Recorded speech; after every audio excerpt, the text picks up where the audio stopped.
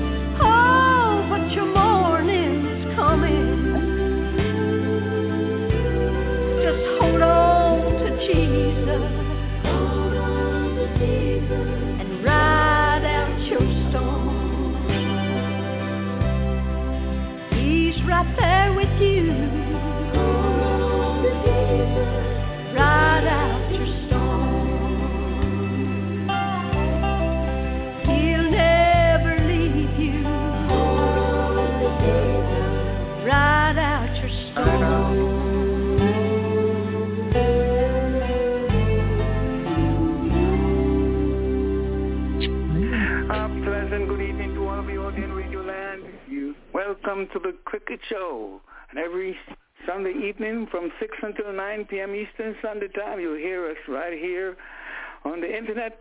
You can call us at 1-515-605-9850. The number again is 1-515-605-9850. And you can reach us by way of the email, blogtalkradio.com/The Cricket Show. I welcome you once again. We have a number of panelists on board, but before we do that, before we introduce them to you, let us ask God's blessing on this show. Dear Heavenly Father, we thank you for this opportunity you have afforded us to have yet another show. We are grateful for all that you have done for us in the past, and we pray that you just continue to bless the show, let it go on without any interruptions, Lord. We thank you for the ones who have made it possible. Those those who have contributed financially and those who have done so otherwise.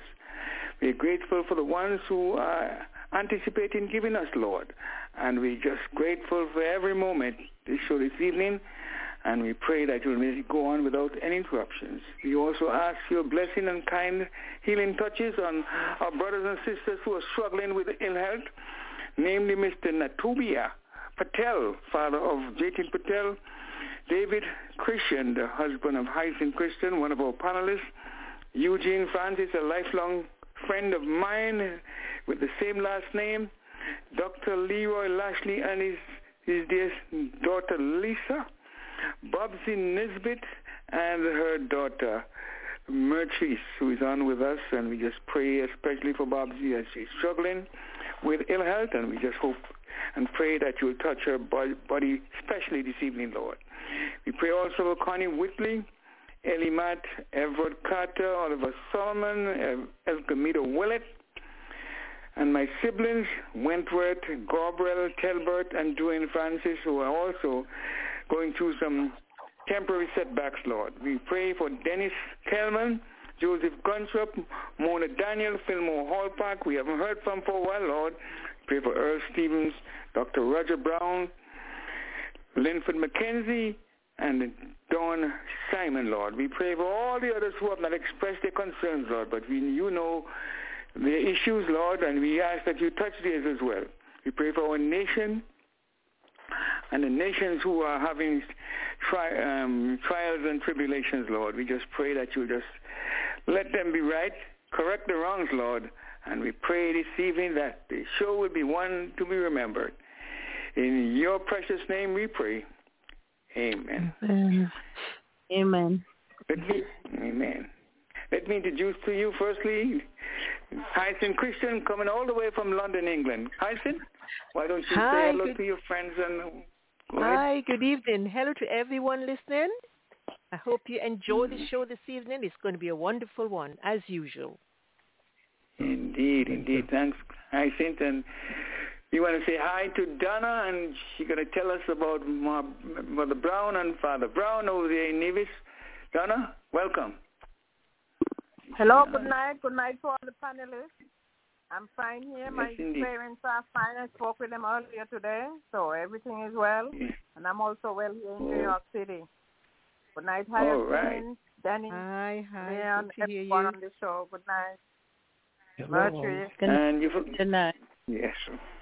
Hi. Let me turn to Merchis, Queen Merchis, they call her. She lives in Queens. Queen. It's a pleasure being here tonight, even though I'm in a lot of pain, but God is good all the time. All the time. Yes, indeed. Let's pray, especially. Let me pause for a cause here, Lord.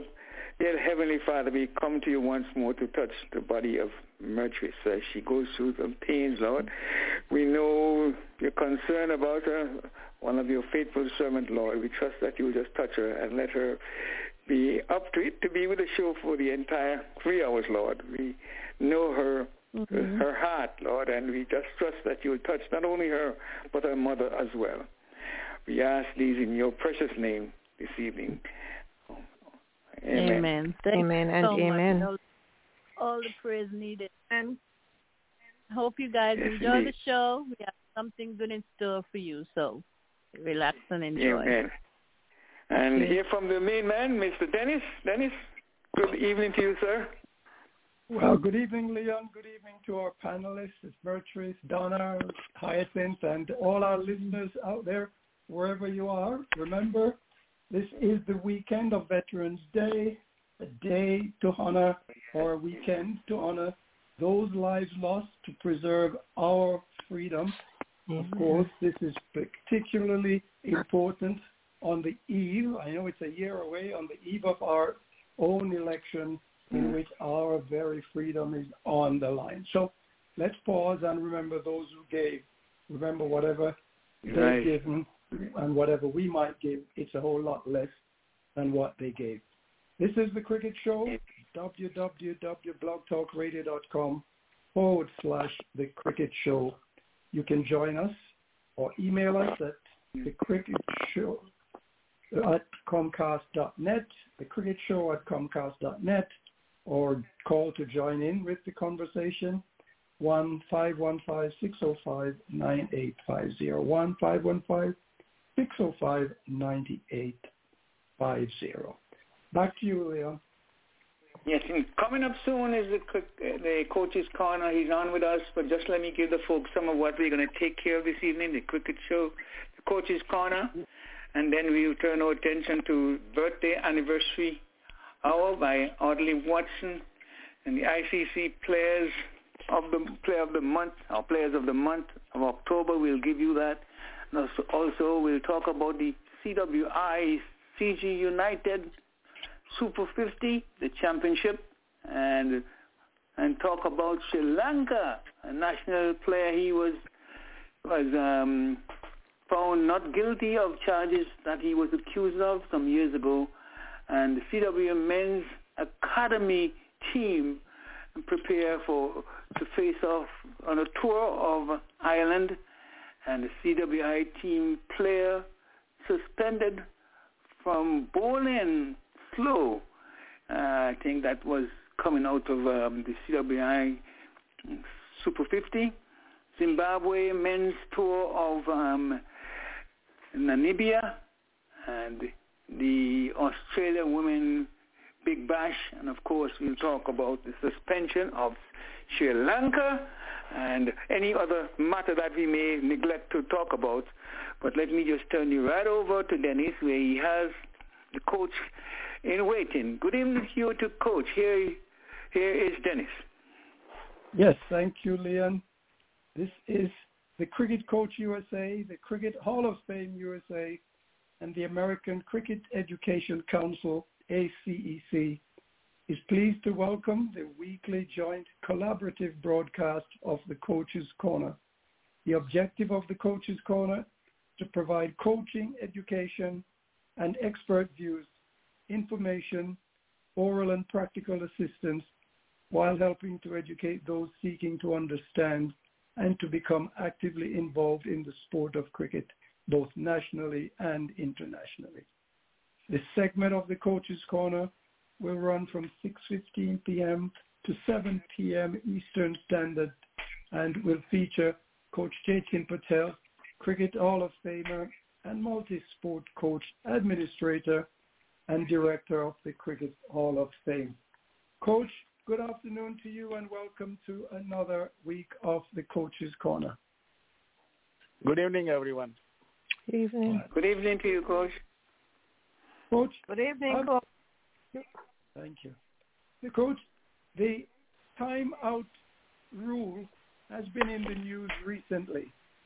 After the World Cup incident with Angelo Matthews of Sri Lanka, can you explain the timeout rule and how it was applied in the Matthews incident? Well, this is definitely a talking point all over the world in the cricket. First, we have to understand why the timeout was involved or added to the MCC laws. So in order to understand the timeout law, we need to go back to the test version only, the 5-day test. We are talking when the timeout law was added. At that point, they had absolutely no condition. Remember, no condition about 90 overs need to be bowled, or last day you have to play 5.5 hours, and last hour and a half you need to have 20 mandatory over. Now, those are all regulations came before the timeout was added. The reason timeout was added to eliminate and avoid waste of time or the tactics the team used to use to kill the time. For example, if you are betting last and you have to kill the day to take this game to the draw and save the loss, the batters used to take a lot of time-consuming effort in between. Means they are wasting time. because the old clock was all about time, not about number of overs. So in that sense, timeout law was added. And the originally timeout law is from the moment you lose the wicket, you have 2 minutes before the next batsman has to be ready and ready to face the ball. And then we got this ODI version in early 70s, and now we have T20 in 2007 and later. I will say the timeout does not make sense in the ODI and T20 where you have fixed number of overs. Has nothing to do with the time. Whether batsmen take 2 minutes or 3 minutes, you still have that remaining overs to play. So it is not much critical, but again, that was the law. Now in between, I believe around Corona or before, they changed this rule into the 2 minute to the 3 minute. Means you had a 3 minute between the batsman gets out and new batsman takes the crease and ready to face the ball. So that 3 minute is, looks to me, makes more sense than 2 minutes. 2 minutes means we are rushing too much. Top of that, this has become the controversial for so many reasons. In this case, there is no specific rule at what point 2 minutes ends. Means, let's say you lose the wicket, and if you start in the clock, means the timer is set that in 2 minutes you need to have next batsman in. But when this 2 minutes expire, or when it is official to say that batsman has avoided this timeout, is he when he takes the stance? Is he when he makes the crease? Or is he really facing the first ball? So those are the controversial things are going on right now. And the top of that, two things, especially for Angelo Mathews, he did make it to the crease. And he was fixing his helmet. And one of the strap got loose, so he was looking for another helmet. Now, on the sad part is, umpire does not give you out. This is not like a soccer, football, or basketball where the referee make a call, and if you don't make action play during certain time, you lose the opportunity to play. It goes to the other team. It doesn't work in cricket. It means the fielding side has to appeal. And to me, this is unfortunate that the team on field did make the appeal, and based on that, umpire made the decision. But here is my own opinion. In this particular match, we have seen a lot of times batsman gets out. By the time batsmen are walking back to pavilion, umpire used to ask them to hold on to it or slow down, don't leave the field because they are reviewing. Now, in that sense, if the batter's situation they are reviewing, that includes the no ball, whether it was a clear out or not. If it is not reviewed, then the umpire himself says, okay, hold on. We are making final decision soon. So now that particular time is the TV umpire is taking extra time to make sure the batsman is out. So now my concern is, if the batters' time start as soon as they get out, how this 2 minute counts, and what happens if they are officially reviewing, and if it takes 45 seconds out of that 2 minutes, do you think the next batter has to sprint to the crease and take the stance? Okay, Coach, thank you so much for that. But in that question, Dennis? Yes, go ahead. You're going to move off this topic, Dennis, before you move off? Go ahead. Yes, go ahead. Okay, Coach, nothing is done to the bowler. What if he delays making the delivery? Like, say, he sets his field, or he asks for some sawdust to be put in his footmark to help him with the grip on his footmark. Nothing is done to the bowler in that sense. You can't charge for time for infringement if the batsman is ready to receive and he is not. So when the law is not clear, these are the things comes up. If you ask any umpire, they might give you the same response. We follow the rule. But what's in the rule? This is another example. What happens? Batsman walks in, he's on the time, and the fielding side is taking time. Let's say they had another bowler, and all of a sudden if the over is changing and they decided to change the bowler and bring the bowler from the third man or fine leg, and it's taking the extra time, do you think he need to be penalized because of 2 minutes? He did not face the ball. So now coming straight to the point, they need to go with a lot of other games is doing, like the soccer. Your time starts as soon as you take the field. Means as soon as you cross the sideline, the time starts. Same thing with the football, same thing with the basketball, same thing with the volleyball, same thing with the rugby. Why don't cricket? In my opinion, the clock timeout situation supposed not to be there, especially for the ODI and T20. That's my first option. If it is not, if you are not able to eliminate, then the straightforward, the 2 minutes count as soon as batsmen leave the field and the next batter enters the field. Means they have to cross at the fence. Cool. Thanks.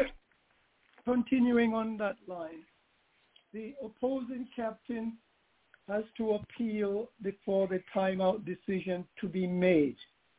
Now, in the Matthews situation, the captain of the opposition from Matthews' team said he made the appeal because he wanted to ensure victory for his team.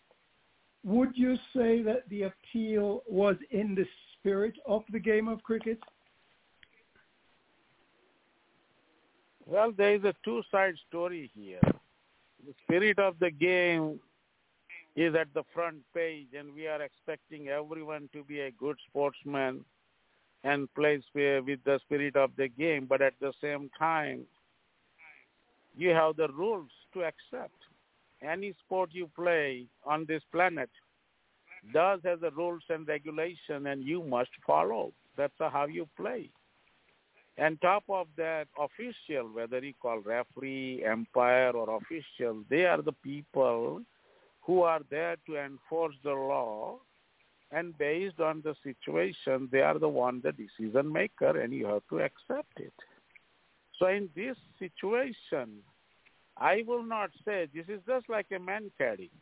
According to the rule, there is a law for it. Then why you say that the fielding side made appeal? Fielding side did the right thing according to the law, right?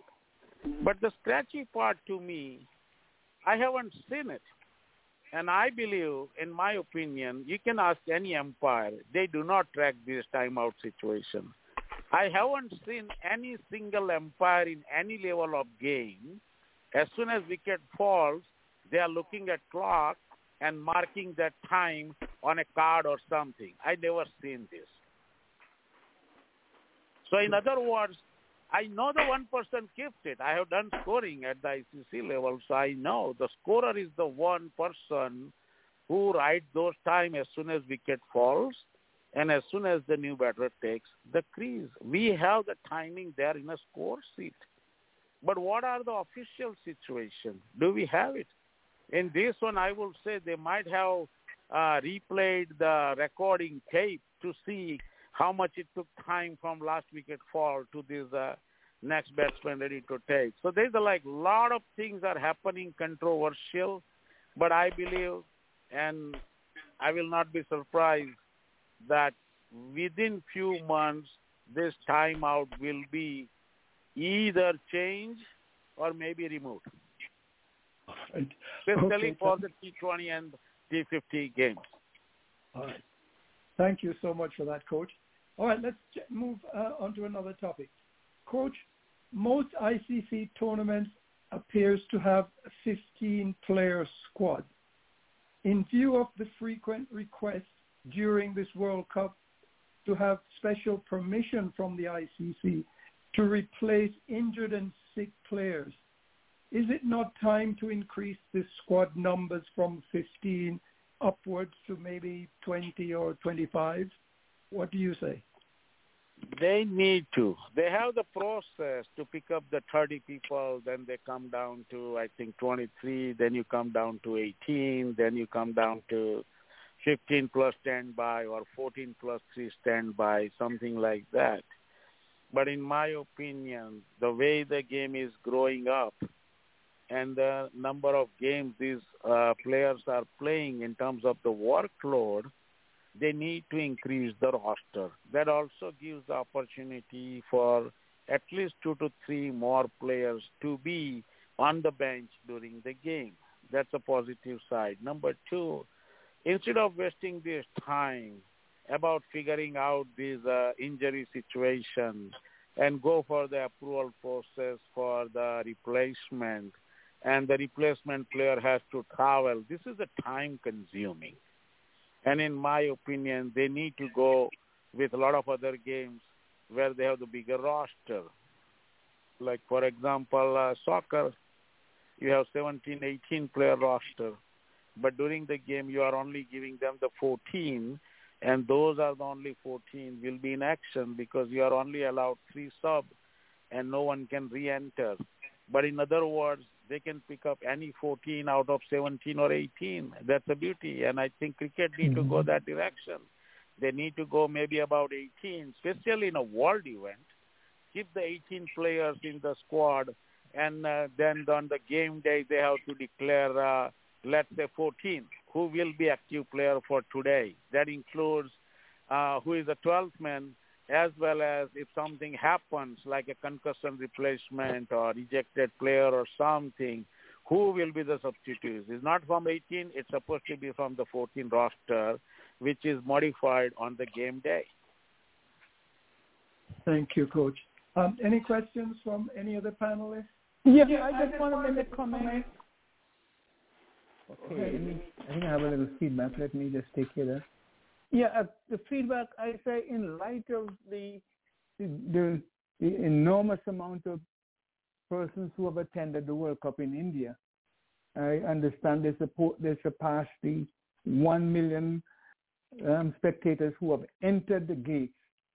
And the restriction, I believe, must have been from the lack of funds. Now, from those situations, they obviously would have enough money to have because the cost is being covered by the ICC for the players that are being brought to the World Cup. So they'll have enough funds to at least increase that. So that's my point. It's not a question, just a comment. Okay.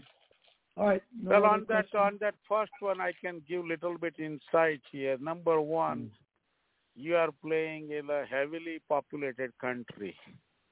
Their population is, you can combine entire cricket world, all those 104 or 114 countries you have members. If you combine the population, I think India still has a more population than you combine all the rest of the world, right? Number 2, they have a couple of stadiums which is a huge capacity, like Ahmedabad, 135. You just play 3 games, then you got 500,000 fans right there who enter the stadium. Then you go Calcutta, another 100,000. If you play 3 games over there, it's almost 750,000 fans entered in the stadium right away in just 2 stadiums. So there's a fan part. When they say record, I will say is absolutely no point to compare. Yes, there is a landmark. You got first time 1 million fans came to watch the game. That is okay. But do not compare with the past. In the past, we don't have population. We don't have this strength of stadium, and the World Cup did not play of this caliber in India. They played in 2011, but in 2011, same Ahmedabad stadium was limited to 60,000 capacity. Okay. So there's a lot of things out there. When you're putting this number, it is not because of the game. It is the grown-up population, increased number of population, building up the large stadium. That is what it brings this new number.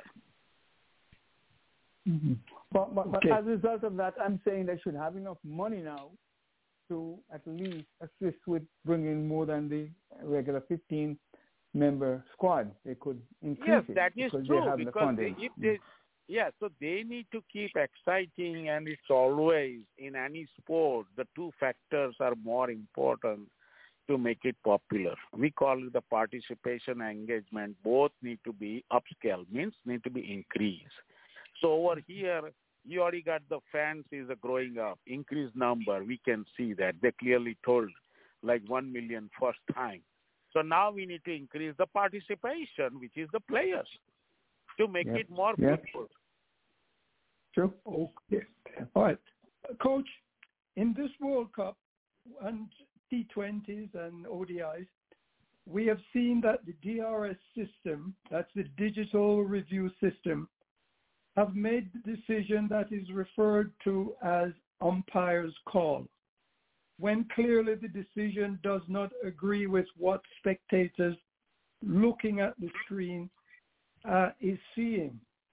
Can you explain exactly what this umpire's call means to the spectators? It is definitely confusing, and I think I'm talking the same thing for last 4 or 5 years. The fans in the stadium are lost. When you say umpire's call, they are just like, umpire made the call, you did not like it, so you're going for review, and after reviewing, there's a third smart gentleman telling you, go back to the field, it's umpire call. So what's the point of this appeal business here? To me, I understand the language. When they say umpire's call means the third umpire has reviewed the situation and they do agree with the on-field umpire. That is the statement.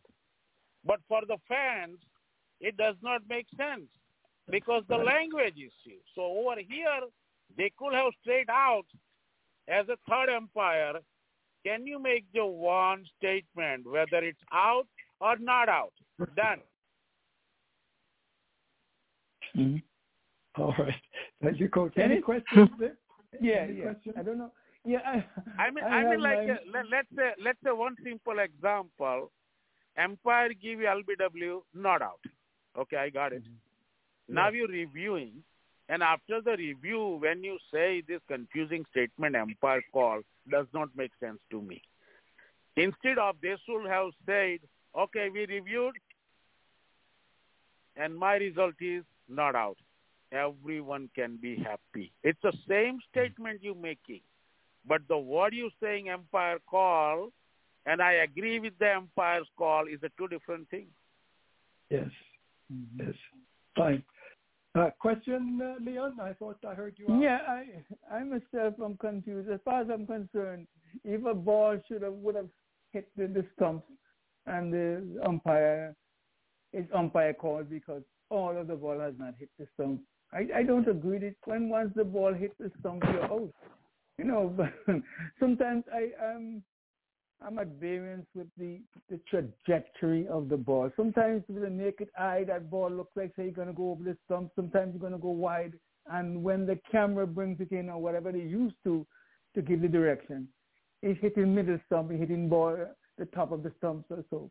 So I find it very hard to understand why they have to go to all these technology. And if the ball hits the stump, you're out. If you would have hit the stump, it's out. But sometimes the trajectory does not meet the satisfaction of the general public. I don't know if you see that way.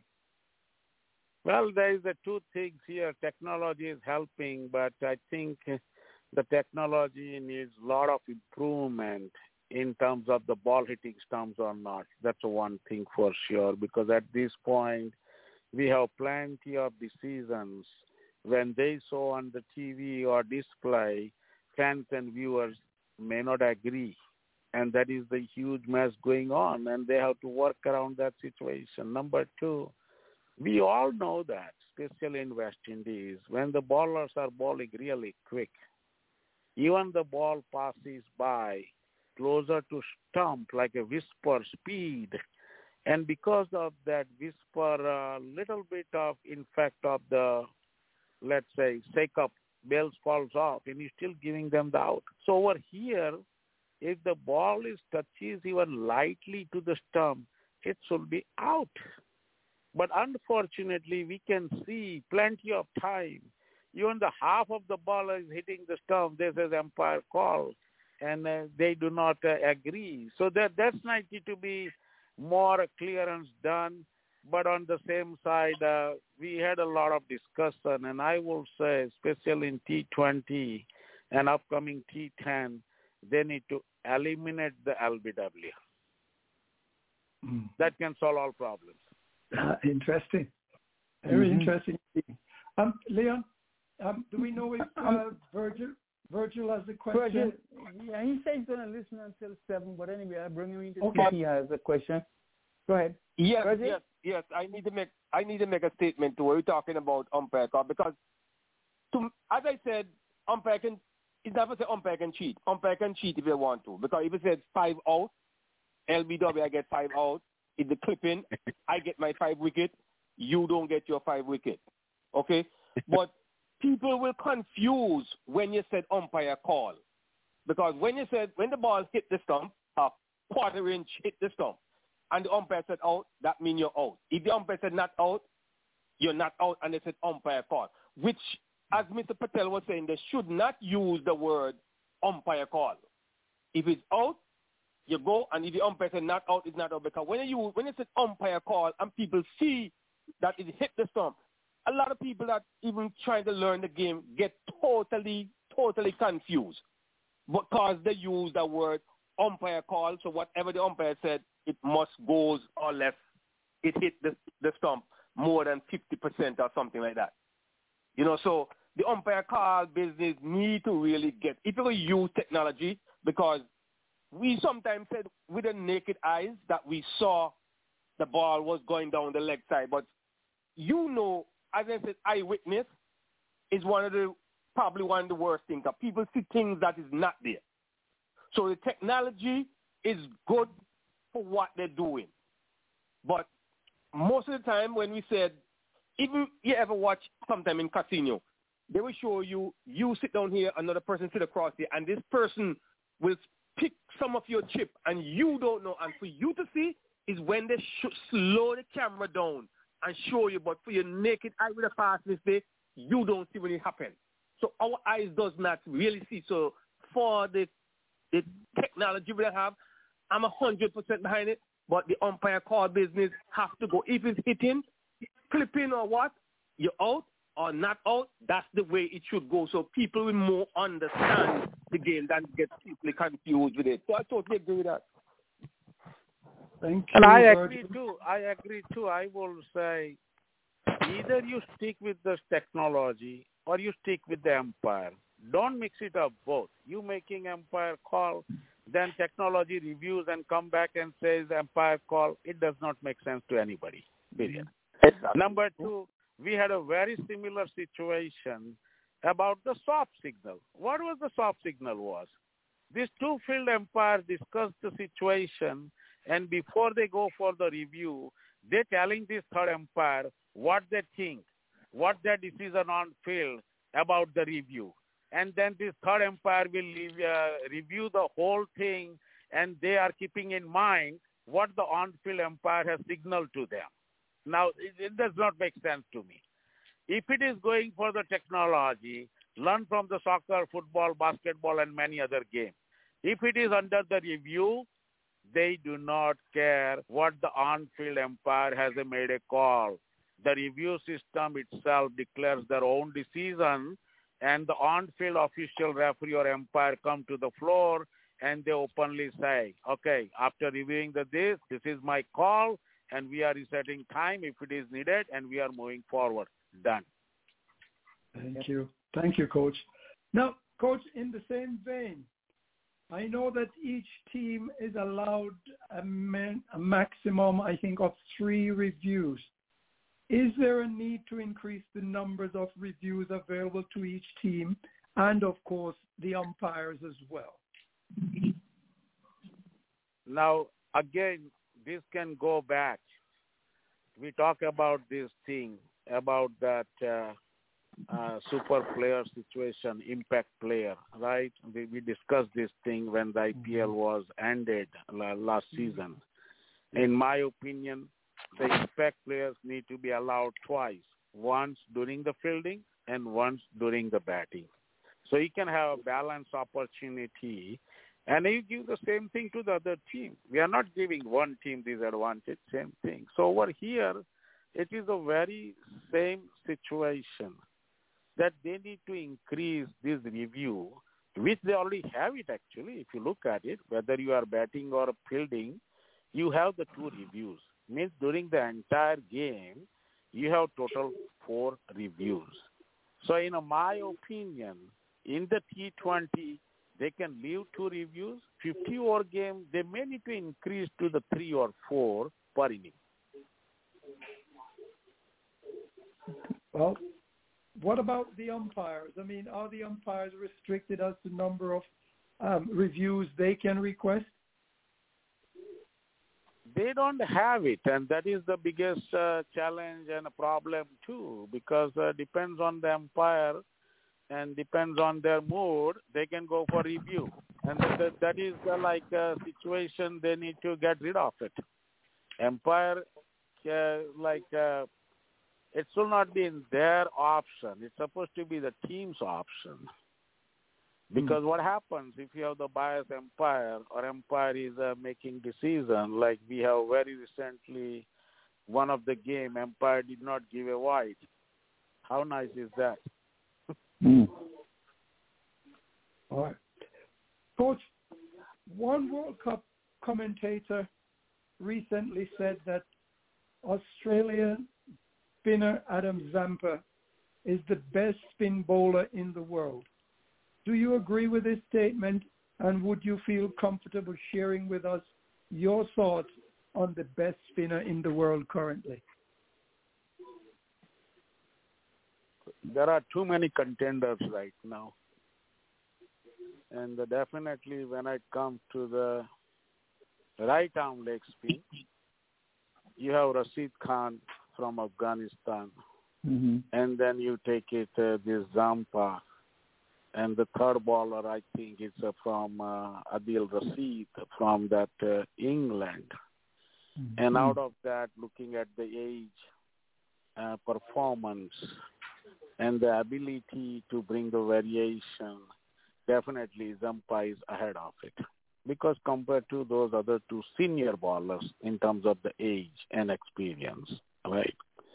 But at the same time, it is too early to say someone. Yes, in current situation, he is the best right-arm leggy out there.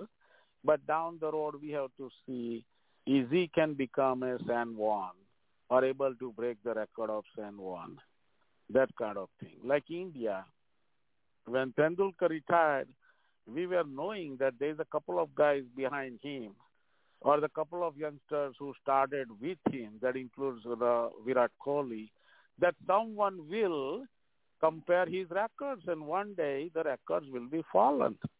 And that is the strength they carry. So in terms of this Australia, when commentator says he's a bust, okay, we got to believe it because the commentator is saying something, what he sees. But at the end of the day, numbers don't lie, and we better wait for the performance. Give them some time, and then compare with the other legends. Dennis? Yes, go ahead, Leon. Yeah, the coach, many countries don't recognize Murali as he has the most wickets in the world, over 800, I think. But some will say Shane Warne is. Of course, you can go back to Jim Lacan and Tony Locke and these guys, and maybe Gibbs. So just to name a few. But what are your thoughts? Do you think he was legit? Well, the thing is that this is another concern when these people are comparing records, right? This, especially to me, I do not agree about this, what records they're talking. I can tell you why. Very recently, in the last 2 cycles, we have seen how that World Test Championship Series was initially started calculating points based on number of winnings in a test series, something like that, right? And after that halfway season, they change that formula to the other way. It relies on the percentage of the winning the test, right? It's not about series wins, and that changed. So I'm coming straight to your point. If you have to compare Jim Laker and Malcolm Marshall and the current any fast baller, let's say Shaheen Afridi, there is absolutely nonsense to compare because these are the three different ballers coming from three different era, three different time of game format, and in all these three players' career, the number of teams were different, right? Jim Laker had a less number of teams. Malcolm Marshall has a moderate. Now this Shaheen Afridi has a 12 or 14 teams. So these things are like completely different in terms of just counting number of wickets. In my opinion, these numbers need to be counted based on how many years they played, how many number of games they played, and how many wickets they took, some sort of percentage. And that is can tell how effective this bowler was during his career, instead of counting just number of wickets. Okay. Thank you there, Coach. Coach, we're still on the topic of the World Cup. England and Pakistan failed to advance in this World Cup. Can these performances of failure be due to simple bad luck or other causes? What do you think? It is not. They messed up a little bit on preparation and things did not go as expected. That includes some players who brought into the squad, and some player has injuries and that sort of things, and that is need to be go back. Again, if you look at the England, how they won the World Cup, last World Cup, is because their preparation after 2012 or something, England made a lot of changes, including in that infrastructure, and that is what they improved to make this championship team. But after that championship team and the corona situation, now they are back to scratch and they have to start right from the empty chalkboard now. Sri Lanka did the same thing. They were 1 point down. They were rebuilding the new team. They won even Asia Cup by beating India and Pakistan both. And all of a sudden, in last 3 years, now we can see the downfall. His downfall, if you look at the statement from the legend Jayawardena, he clearly says we need to change our pitches in Sri Lanka. So these are infrastructure and local tournament, and how you groom those players becomes more important. It is not about the world events and how you come and take care of your action plan. It's all about how you prepare over the years before you got to the world stage. And that is what Pakistan and England both failed, their failure. Pakistan has a good team, a lot of potential, but unfortunately their preparation went down. And because of their, I will say, not a bad planning, but the planning did not go well to their expectation. And because of that, when they lose a couple of injured players, and now when you have this moral down because you lose these 1 or 2 games badly, this team is suffering from there. And in this World Cup, you cannot stay relaxed because we have seen even until last 3 days left, we had about 6 or 7 teams was in mathematically condition that they can make semifinals. But then the teams who are performing on consistent basis, like the Australia, New Zealand, South Africa, India, you cannot beat them because you have to do day in and day out. You cannot come out with the random performances. All right. Thank you, Coach. I see we've been joined by Audley. I'm wondering if he has any question for the coach on the topics we've discussed so far. Are you muted? Okay, gentlemen, good evening to you. Good evening, my fellow panelists. For listeners, good afternoon, good morning, good evening to you all. No, just joining, of course, so I content to listen. All right. Thank you. Coach, recently, and I'm just switching gears right now, recently West Indian player Ramon Rifa, he was barred from bowling a slower ball and a cutter deliveries. He was not prevented from bowling, apparently, just from bowling those two particular deliveries. Can you explain to our listeners what exactly is going on there? The most likely in a cricket world, if the bowler is being asked to stop or not to bowl or discontinue bowl, only two reasons. The first is a rare. If the bowler is not able to control the ball and becomes a dangerous deliveries, which is the full tosses to the chest highs or uncontrolled deliveries like that. And in the other one is their technical action. That includes their elbow angle and how they release the ball. If it is a chucking, if they show a little bit a throwing technique in wall, or if the elbow is going beyond that allowed angle or something, they usually ask for. And it is not something new. We have plenty of players has been forced to go through that remedies. It's not about a lifetime discontinuation of the bowler from bowling, but the suspected action need to be improved. So what the process is, they usually suspend you from bowling or suspend you from certain type of ball, and they strictly restricted. Means the umpire and match referee, everyone will be looking at it. If you have suspected action to certain delivery, if you try to bowl them, they will call it for no ball.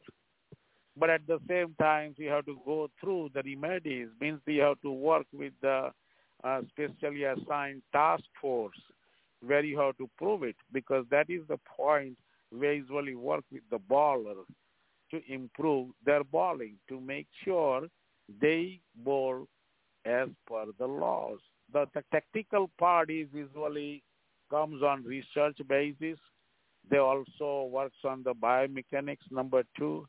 And the third thing is, once they improve, they have to go through that test to make sure the whatever the improvement the bowler has reached is need to be acceptable to the laws as well as the technical part of the bowling. So anyone is suspected or stop being bowling is not a concern. It does happen, but usually happens to the good bowler as well as the part-time bowlers. It can be anybody. Okay, Coach. Leon, any questions? No. Not at this okay. point. Coach, about a year ago, West Indian Test player John Campbell was suspended from cricket for failure to respond to substance abuse check per local or ICC rule. Is substance abuse check routinely made in cricket as in other Olympic athletics? I don't know about the cricket. Cricket does the random testing. There is no specific testing or routine testing. It's a random testing. And when they ask for, you have to fit their agenda. Means you must follow the regulation and guidelines for the test, right? Olympic is other way. Every athlete is normally tested during the Olympic events. Means if there is any drug abuse, you will not be able to take the field and perform. Not only that, Olympic is a more strict than any other sports. Even someone found guilty because of any violation, drug related, later on they can take your award back. Cricket don't have that strategies yet. And I believe once we have the Olympic sport as a cricket, and I will say in my opinion, these all players need to be tested, especially for the world event. If they are playing ODI or T20, I will say everyone must go through the drug test as a mandatory. Okay. Any questions, Leon, Audley, Virgil?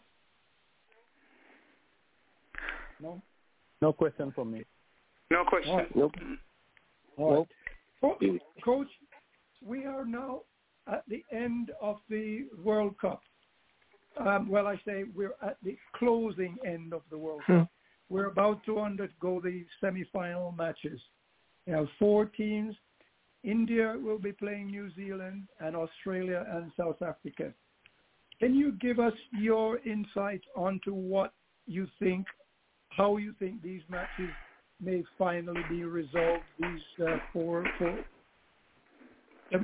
these 2 semi-final matches?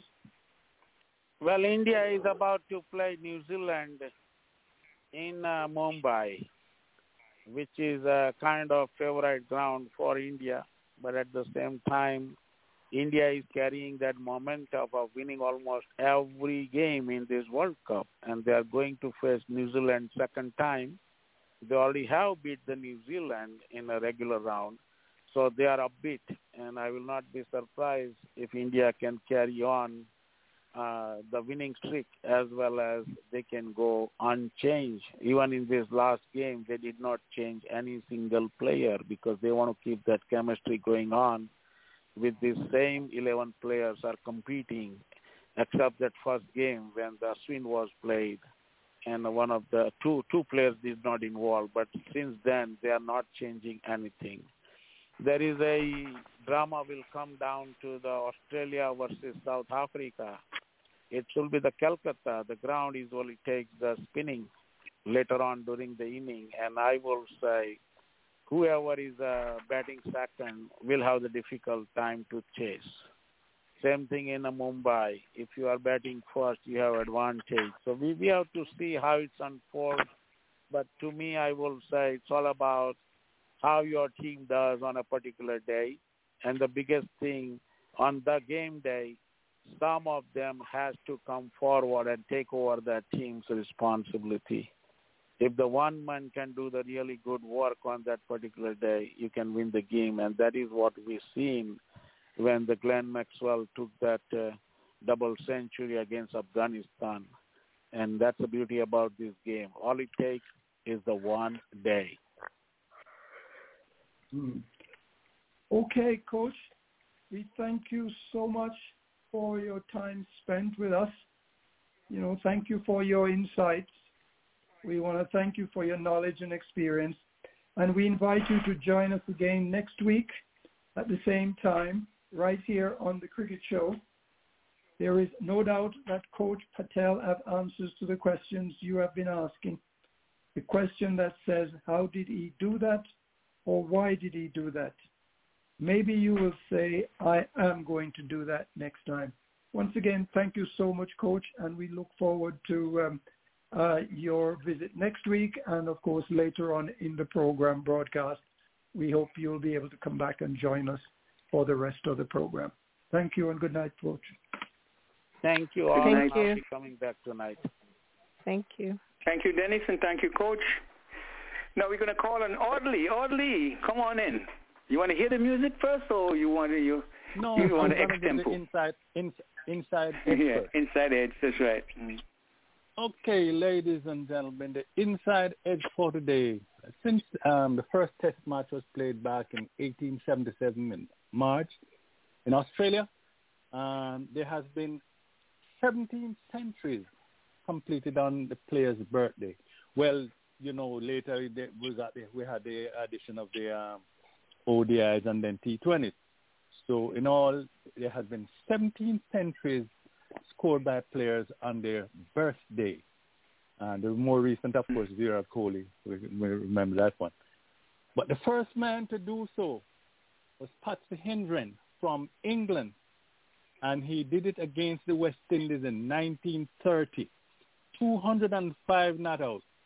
And not only is he the first, but he's the oldest person to do so.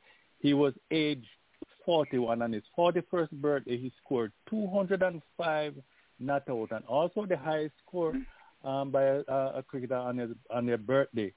And the youngest one to do so is Vinod Kamble from India. He scored exactly 100 on his 21st birthday, and that was 1993 against England.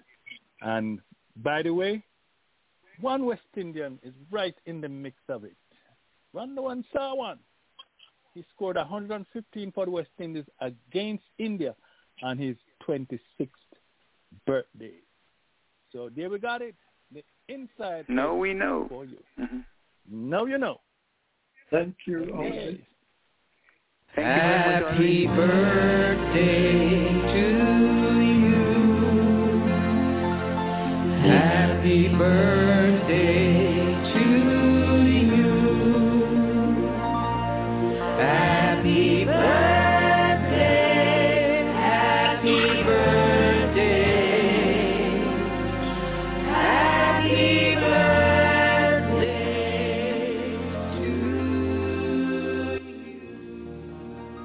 Take it away, Audley. Okay, ladies and gentlemen, with the sound of the happy birthday song in the background, it's saying it's time for the Walter Henry birthday and anniversary hour. It is a time of the evening when we take a look at the cricketing fraternity and we say happy birthday, happy anniversary. And it's a time when you also can call in, and it's 515-605-9850.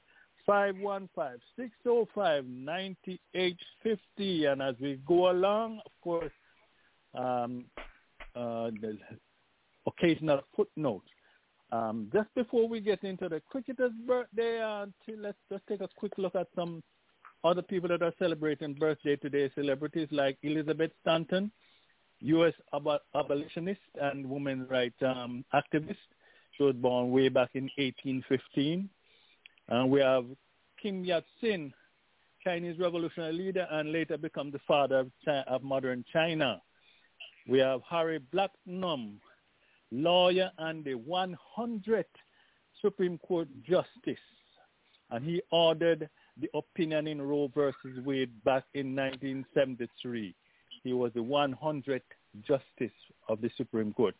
Grace Kelly, American actress, later became Princess Grace after she got married to the prince in Monaco. She was later known as Princess Grace Kelly.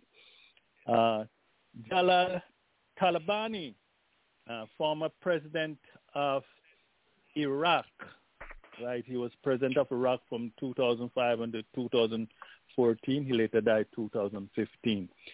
A very infamous name that everybody would remember, Charles Manson. Yeah, the cult leader. The Manson family, yes. Remember he killed, they ordered the killing of actress Sharon Tate. Remember one of those girls, Van Winkle, was one of his members. Right, so he was born back in 1934. Ali Michaels, American sportscaster, American football. He's 79 today. President of Iran, as of 2013, he's presently the president. He is Hassan Rouhani. He is 75 years old today. And remember Michael Moore? Michael Moore, the boxer, he was the first southpaw or left-handed, if you want to say, to win the heavyweight boxing crown. And he fought a guy who was 45 years old, a guy by the name of George Foreman. Yes, and George Foreman knocked out the 26-year-old champion to become the oldest heavyweight boxing champion, with the oldest one to win the crown at 45 years old. And then by doing that, he beat, forgot the name of the other guy now, when he beat Ezra Charles to Jersey Joe Walcott. The oldest then was 37 years old. And we have the name that is synonymous with baseball, Sammy Sosa.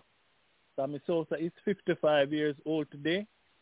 And another infamous name, Tonya Harding. Remember Tonya Harding, the figure skater? Yes.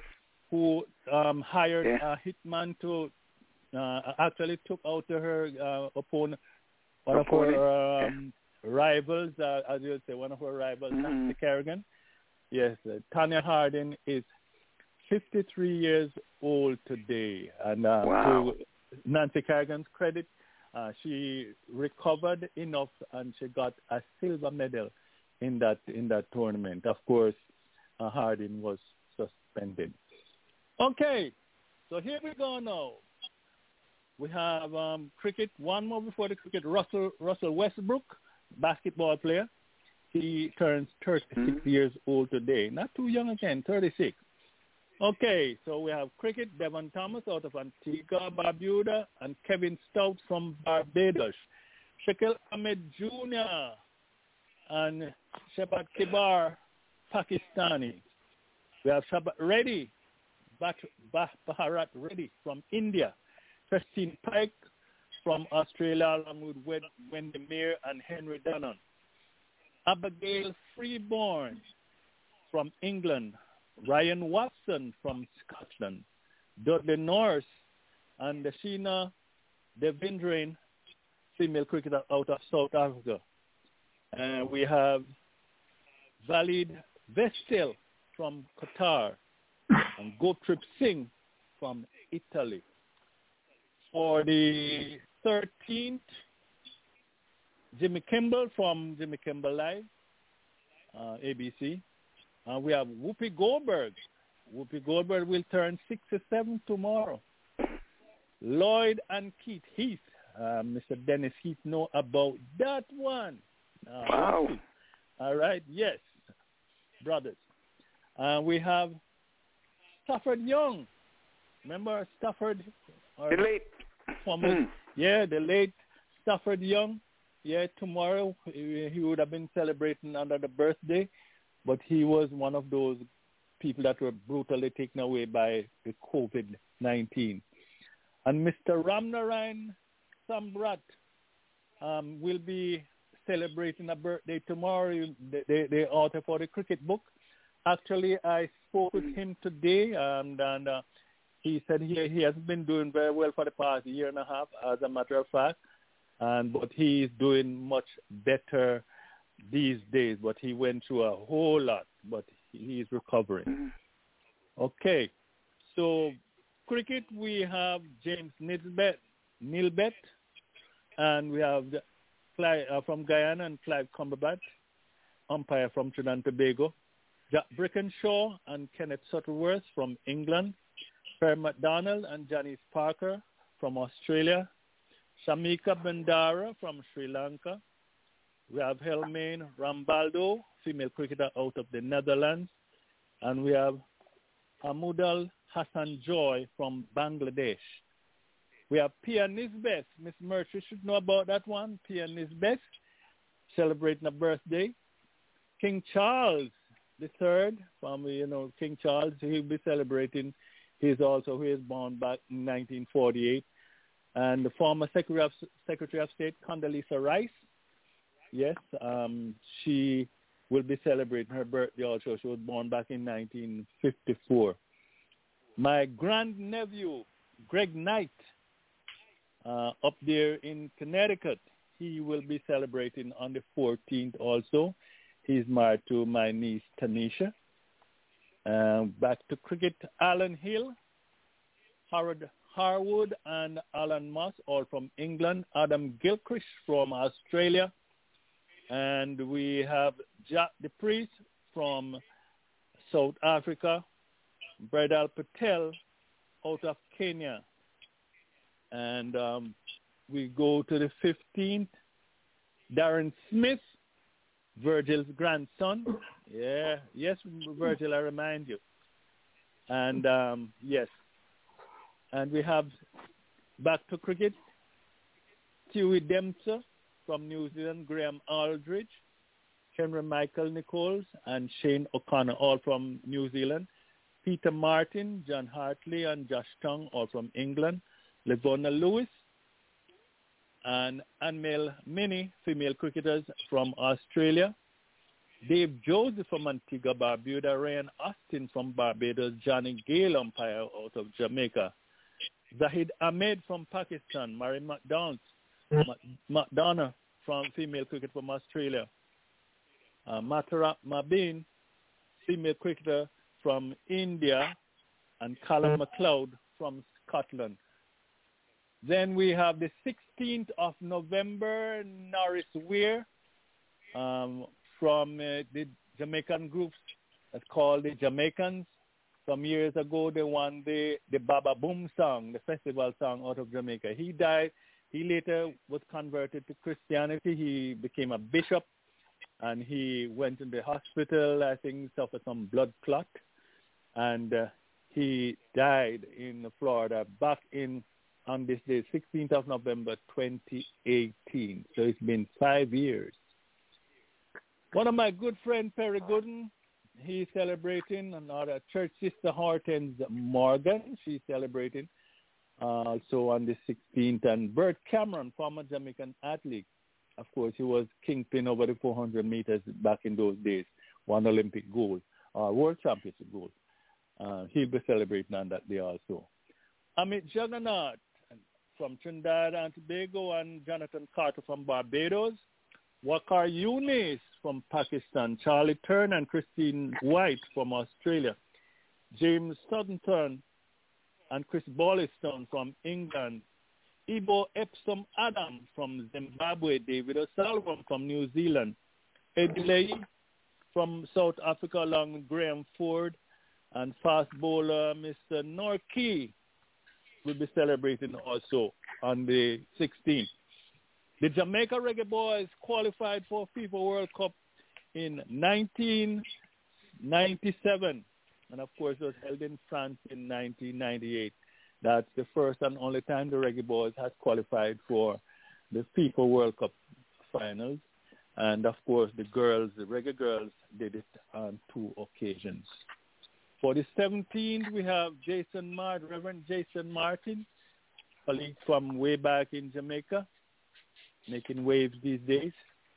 And back to cricket, Arthur Chipperfield, the first player to make 99 debut in Test. Yeah, he got out for 99 on his debut. Colin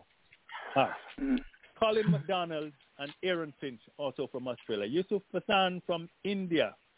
Stanley De Silva from Sri Lanka along Russian Silva. Bert Shutley from New Zealand. Amanda Sutton from England. Mandy Yashard from South Africa. And finally, for the 18th, Alison Felix, super athlete, as in the most decorated athlete in the history of the Olympics. Alison Felix, she will turn 38 on that date. And now, earlier I mentioned Tanisha Knight, who was married to Greg the Knight. Now the 18th will be her birthday. So happy birthday to you, Tanisha, when it comes.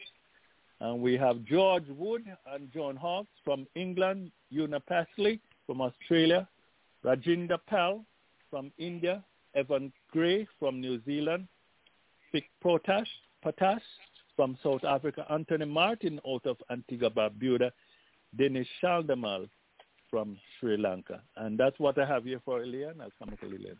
Yeah, thank you so much, Audley. Donna, come on in, Donna. You have a lot of birthdays and anniversary to celebrate. Come on in, Donna. So yes, I have a few this week. Yes, I just believe so. I have a nephew, Sadiq Moore, who will be celebrating tomorrow the 30th. I have an uncle over in St. Kitts. He will be celebrating on the 14th. And I have two on the 16th. What's the name of the uncle? Uncle Wilmot Brown. Brown. Yeah. Okay. Then on the 16th, my little niece over there in Florida, her name is Kamaya. She will be celebrating on the 16th. She'll be making 6. And I have an auntie over in St. Kitts as well, who's going to be celebrating 90 years. Wow. Wow. What's her name, Donna? Her name is Orita Hanley. Okay. So, the planning of Grand Ski, sorry I can't be there. Mm-hmm. Yes. 90 years. She's a Nino-Generian. Yes. Rentia Hanley. Hyacin, come on in. Right. Thank you, Donna, for those. No, I haven't got any birthdays this week or anything. Not this week. You have a birthday every day. Yeah. Every day is my birthday, yes. Okay. How about you? Go ahead. Go ahead, Audley. No, I was going to bring you I was just going to ask Dan if you know any Homer or Howard Brown. Howard? Mistress. Oh. I don't know if it's Howard or Homer Brown. Homer. The wife of some... Yeah. Homer or Howard. I'm not quite sure. I scratched something there and I'm not...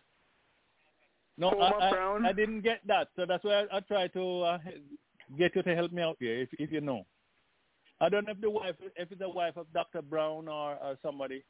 You can check that out. I will check it out and let me know, please. Oh, she's Howard. Howard. She's Howard. Howard Brown? Howard, yeah. I'm not sure when is the birthday, though. I think it's sometime I have the birthday, but so is the wife of Dr. Brown? Yeah, Howard. Oh, okay. Well, that's her birthday, then, the 15th of November. Okay. Okay, so put that on your diary, too. Okay. All right. Thank you. Hyacinth? No, not yeah. you, Hyacinth? No. Okay, Brazil, come on in. Yeah. Well, thank you for reminding me, Audley, man. I'm so disappointed in myself about my grandson's birthday. But first, let me say a happy belated birthday to Ewart Piper from the beautiful village of Ingrid Harbor in Antigua. He celebrates his birthday on the 9th of this month. Happy birthday to him. And also, Ewart Piper. My first grandson, it's on the 15th. And I'm looking for the number, the website to send to him because I want him to hear it, but I could not find it at the same time. So I hope next week I can give him a belated birthday. But my grandson, Darian Jr., just want to tell him a happy birthday, which he lost his grandmother on his dad's birthday, which is the 29th of last month. Wow. And I just want to wish him all the best on his birthday and many, many more to come. And I love him. Love you out of this world, bro. Enjoy your birthday when it comes. Thank you very much. Well, anybody else? Okay, I don't have a birthday, but just want to thank everybody for coming on. Anyone else? And Dennis, do you have a birthday? Or? Yes, Audley mentioned it earlier on in the broadcast. My brother Lloyd from London. It's his birthday on the 13th. From London. That's tomorrow. Anyone else? It's already tomorrow in London, eh? Yeah. Come to think of it. Thank you. Yeah, he started to heat up the place. I have a song, Audley, if you want me to go first or you want to come first. No, you finish. You finish it. You go ahead.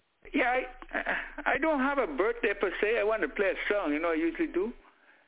Fine. Okay, so if you're going to play a song, let me just go over mine here. We remember Stafford again, Stafford Young, who is with us oftentimes. Tomorrow, of course, he would have been celebrating another birthday. And Mr. Ram Narayan, the one with the cricket book, as I mentioned before, he is recovering. He said that, I think I called him last year on his birthday, but I don't think I got a reply. But he was telling me that, he was more isolated. So he didn't want to talk to anyone and stuff like that. But thank God he's doing much, much better now. So we thank God for that. And Gregory Knight, as I mentioned before, Greg will be 48 come on Tuesday. Terry Gooden, he'll be 54. And Tanisha, I'm not quite sure Tanisha, she's on the 18th. That's Gregory's wife. And next week also I have my other niece. She'll be celebrating also. My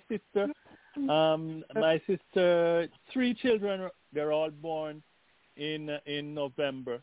And my niece's daughter and also my sister's son, So they're all coming up right here in November. So next week I'll give you some more, God willing. And my grandson, of course, will be celebrating later down. I think it was Thank you. Someone was coming in there? No? Thought I heard somebody coming in. Okay, I'm just going to play this song. Oh. Leon, oh my goodness, go ahead. Ivor's on the board. Does he have a birthday? Okay, let me see. Yeah, bring him in. Bring him in. Okay, Ivor, come on in. Come on in, Ivor. Yeah, good evening, gentlemen. Just want to say a happy birthday to my favorite sister-in-law, Miss Howard Boomer. Yes. Howard Boomer? Mm-hmm. Yes, okay. Uncle Wilbert is having a birthday tomorrow also. I just want to say happy birthday. And for those vets, we have to remember them. Yesterday we celebrated them. We're going to keep on celebrating for the rest of the month. Right. I think Dr. Anyone Rogers else? Anyone? He should be on someplace, I think. Okay, let me look and see if he's here. I don't see Dr. Brown anyway. No, I don't see him here. Okay, I'll play a song in between, and if when he comes in, I will just break the song. Okay? Greatest love of all. I just want to play. I lost it now. Come on, where are you? I want to play Whitney Houston, but never. Okay, let's do this. Oh, okay, let's substitute it.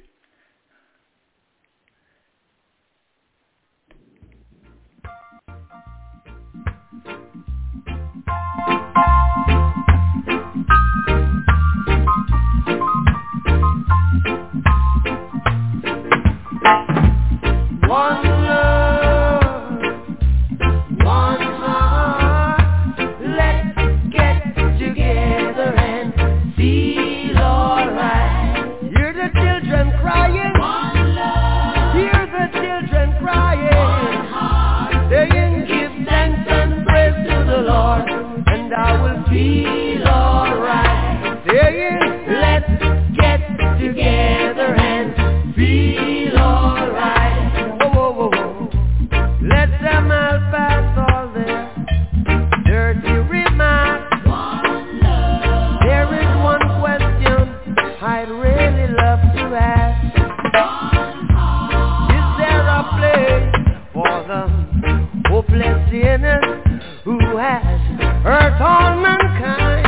Just a Savior's own belief. One love. What about a one heart? One heart. What about let's get together and feel alright? As it was in the beginning. One love. So shall it be in the end. One heart. Alright. Give thanks and praise to the Lord, and I will feel alright. Let's get together and feel alright. One more thing. Let's get together to fight this holy Armageddon. So when the man comes, there will be no doom. Have pity on those whose chances grow thin. There ain't no hiding place from the Father of creation. Yeah. One love. What about the one heart? What about the let's get together and feel alright? I'm playing to mankind. One love. One heart. Give thanks and praise to the Lord, and I will feel alright. Let's get together and feel alright. Give thanks and praise to the Lord, and I will feel alright. Leon? Yes, Leon, if you're hearing me, you have a 7515 just joined. 7515 just joined. Okay.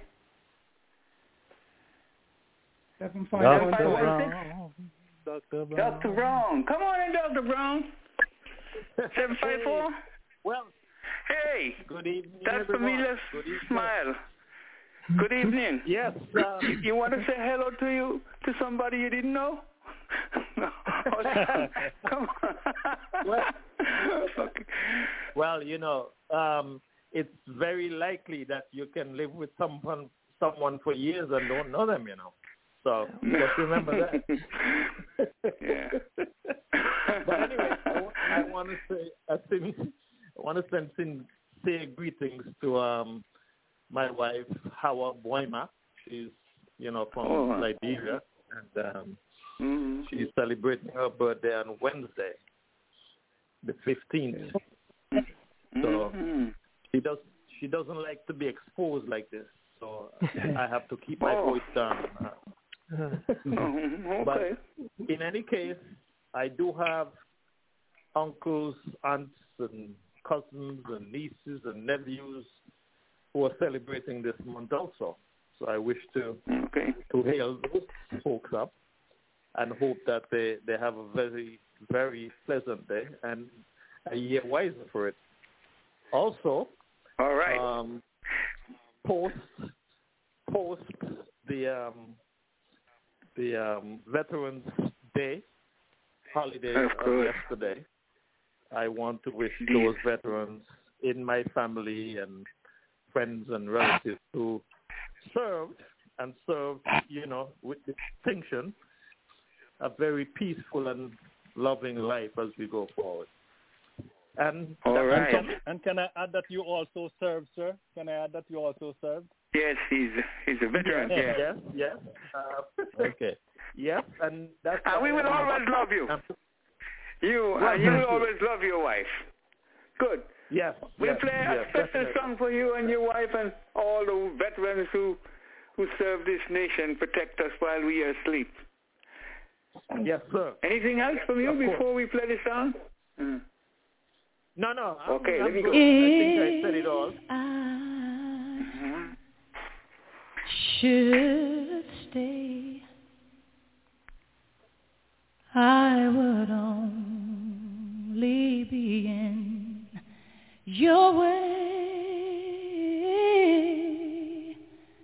so I'll go, but I know I'll think of you every step of the way.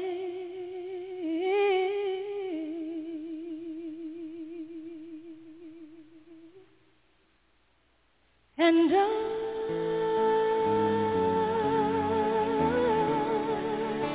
will always love you. Will always love you.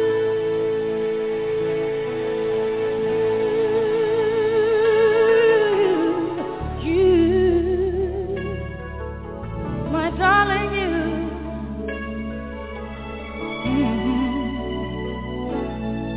Bittersweet memories, that is all I'm taking with me. So goodbye, please don't cry. We both know I'm not what you need.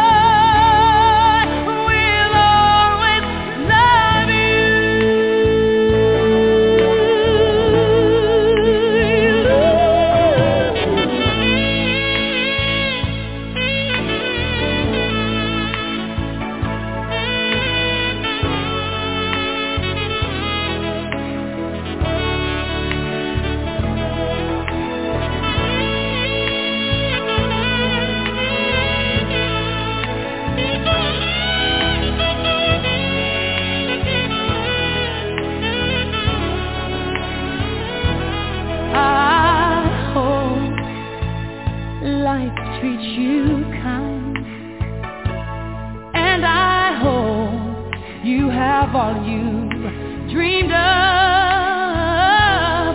And I wish you joy and happiness. But above all this, I wish you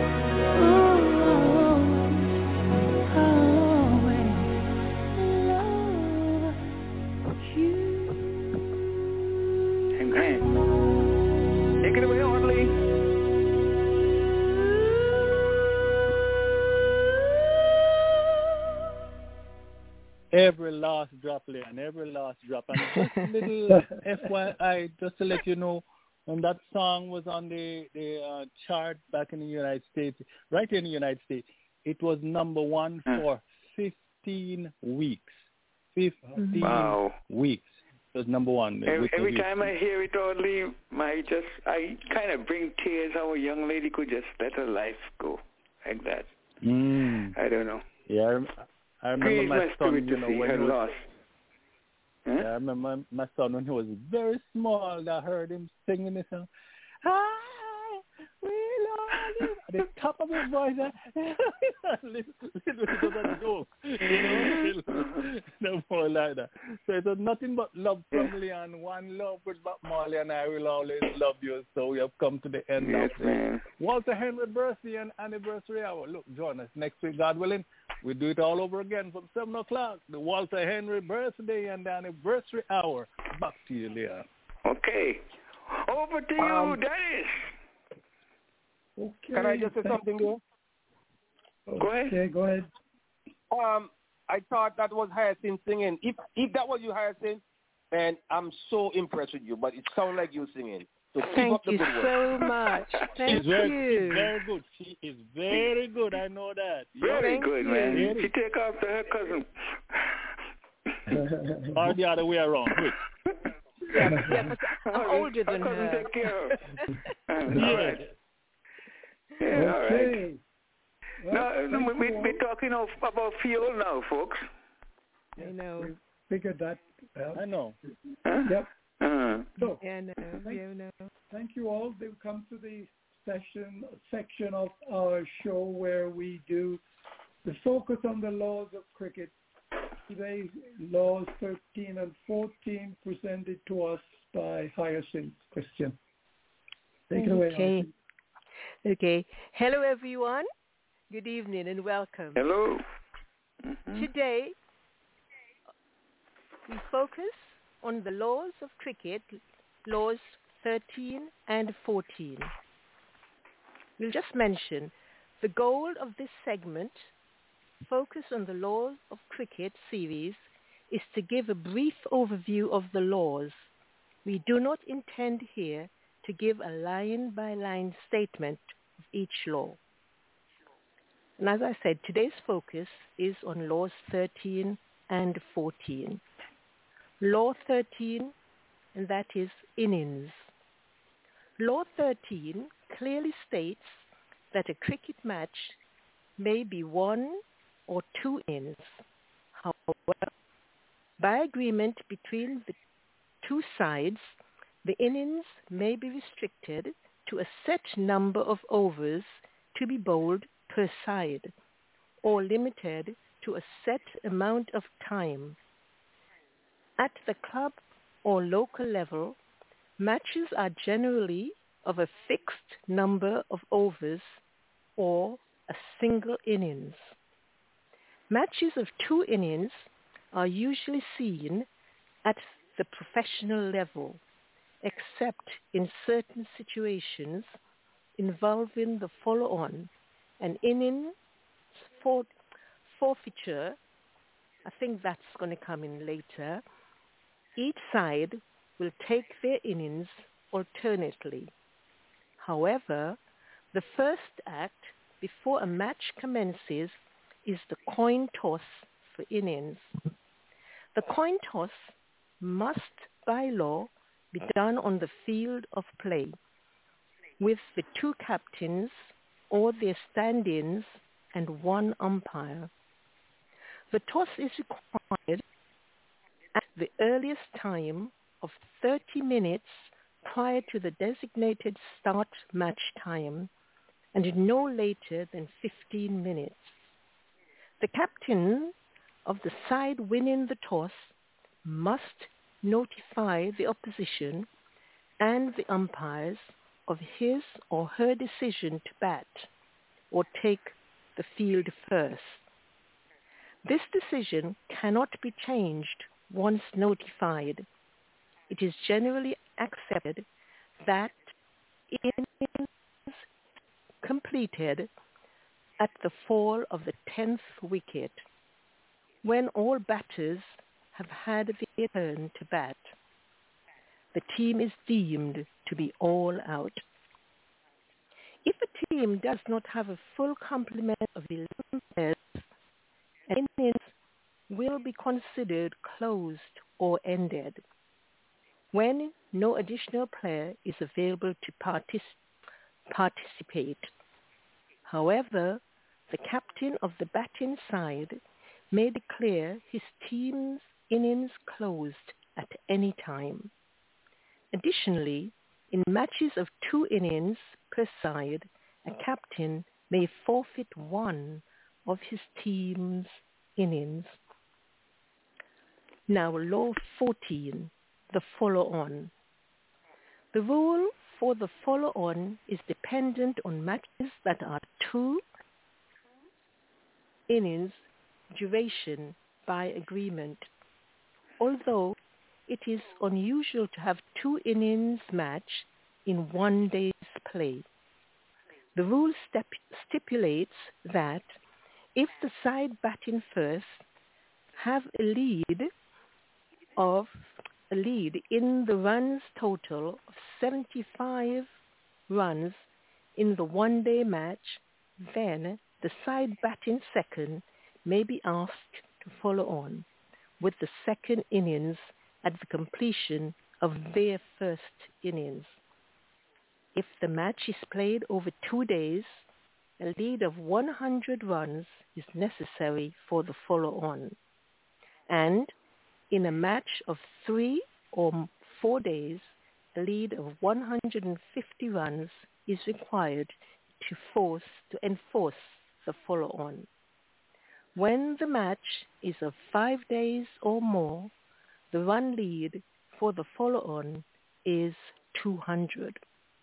The opposing captain and the umpires must be told of a decision to apply the follow-on rule, and once made, the decision cannot be changed. Note that for the application of the follow-on rule, the number of days played will only be counted from the day that the first ball is bowled. So, if no play occurs on the first day of the 2-day match, the follow-on lead-on is now reduced to the 1-day 75 runs instead of the 2-day 100 runs target. This is the end of a presentation, and thank you for listening. Thanks, Dennis, thank you for all this. Thank you too. Very well done. Okay, teacher. Next, of course, extended lesson as we continue each week. Well done.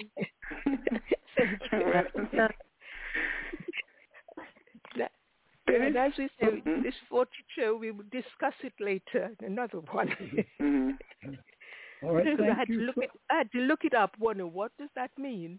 But then I see discussed in another session. Thank you so much, Hyacinth, for that. Next week, Donna will make the presentation of laws 15 and 16. So, Donna, you are warned. Thank you again, Hyacinth. Thank you. Are there any questions or comments? I don't know, maybe someone may have something that they want to shoot us. The floor is open. Great. No, I think, as I said, when I was reading it, I wondered, what is this 40 show? What does it mean? Forfeit, But then I Give it up. Give up. I think it's going to be discussed in Donna's one. Okay. No, it's going to be discussed here and now. Just right now. Oh, is it? No, okay. yes. Give up. When you give up, Oh, that's it. That's what that's what I thought. I thought if you do something, do you forfeit the game? I didn't know what it meant, so I just wondered. Yeah, just forego that. They're not going to back to that ending. Just Am I on? Yes, go ahead. Not Leon. Sorry, Ivor. Okay. Yes, forfeit. Let me tell you what I do at the toss. Okay. You read it and you said the winning captain would tell the opposing captain whether they're going to bat or field. I always put one more thing in it. What's that?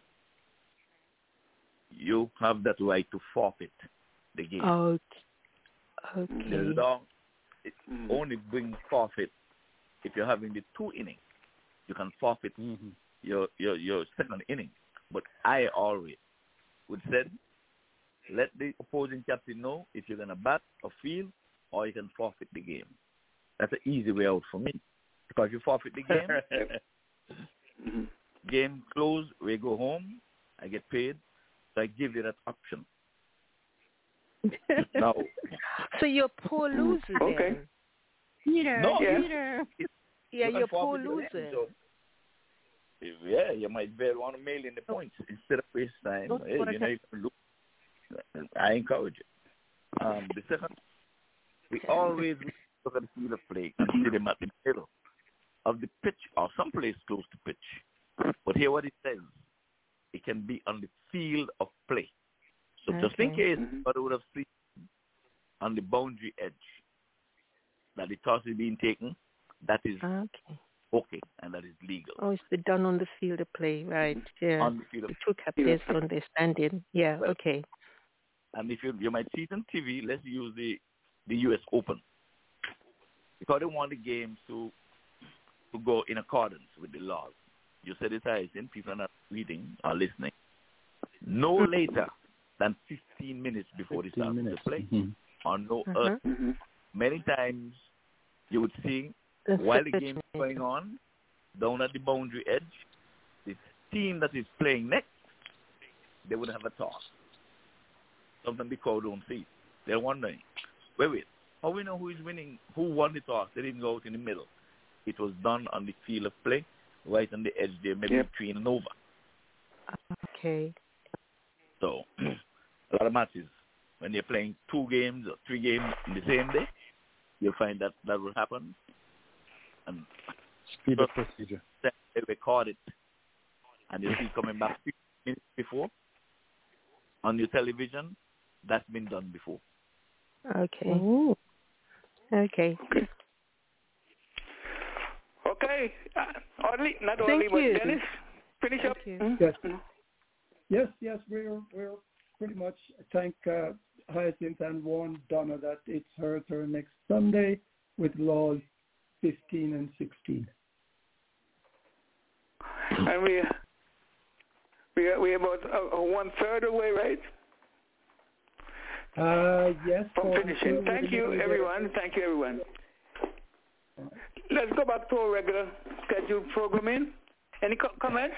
Let's talk about the CP 2023, the Super 50, the finals. Well, by now most of you know that the Leewards, they have lost. They came second. They haven't lost, but they came second. Scores, Leeward Islands 135, Trinidad and Tobago 141.43. Winner of $100,000 go to Trinidad and Tobago. Who wants to start off first? Well, actually, Leon, Virgil? the winner Trinidad and Tobago took home $150,000. Yes, because the win, yes, in the playoffs. They won that's right. the entire. They won $100,000 from the final, and they won $50,000 as a result of being the leading of all the teams who played. They topped they topped the league, so they take an extra $50,000. So they did walk away nicely with $150,000. Okay.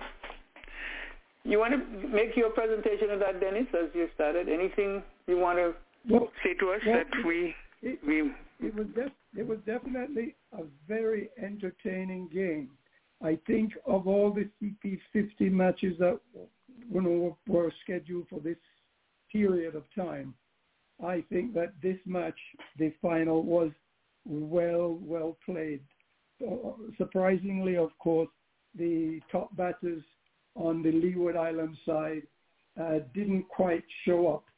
And so the total of the runs scored was for Leeward Island, who won the toss and decided to bat first, was 135, which was reduced because of rain to 41.5 overs. And at the Trinidadian side, the Narayan, 3 for 17, and Hines 3 for 16. Hossein also 1 for 30, and Gabriel 1 for 25. Really restricted the Leeward Islands. Top batter, Kieran Powell, unfortunately, was only able to contribute 8, and Hamilton 62, Walsh 20, and Carty 12. Trinidad and Tobago had excellent contributions from Darren Bravo, 40 runs he scored in very polished innings, and Nicholas Foran, who scored 39 runs in about 20 balls, restricting his innings to 6s and 4s. And De Silva playing an innings, first time I've seen De Silva played an aggressive innings.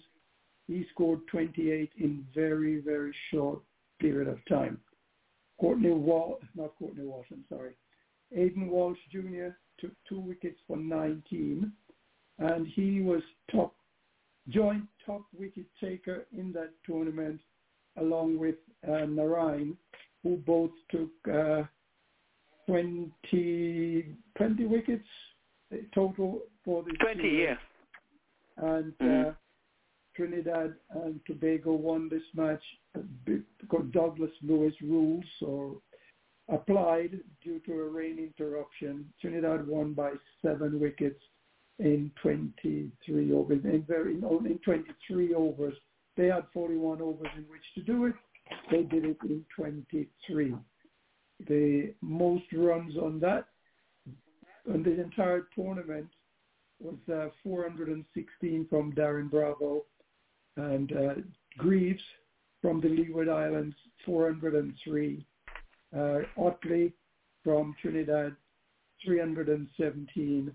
Hamilton from the Leeward Islands 297, and Rutherford from Guyana 278.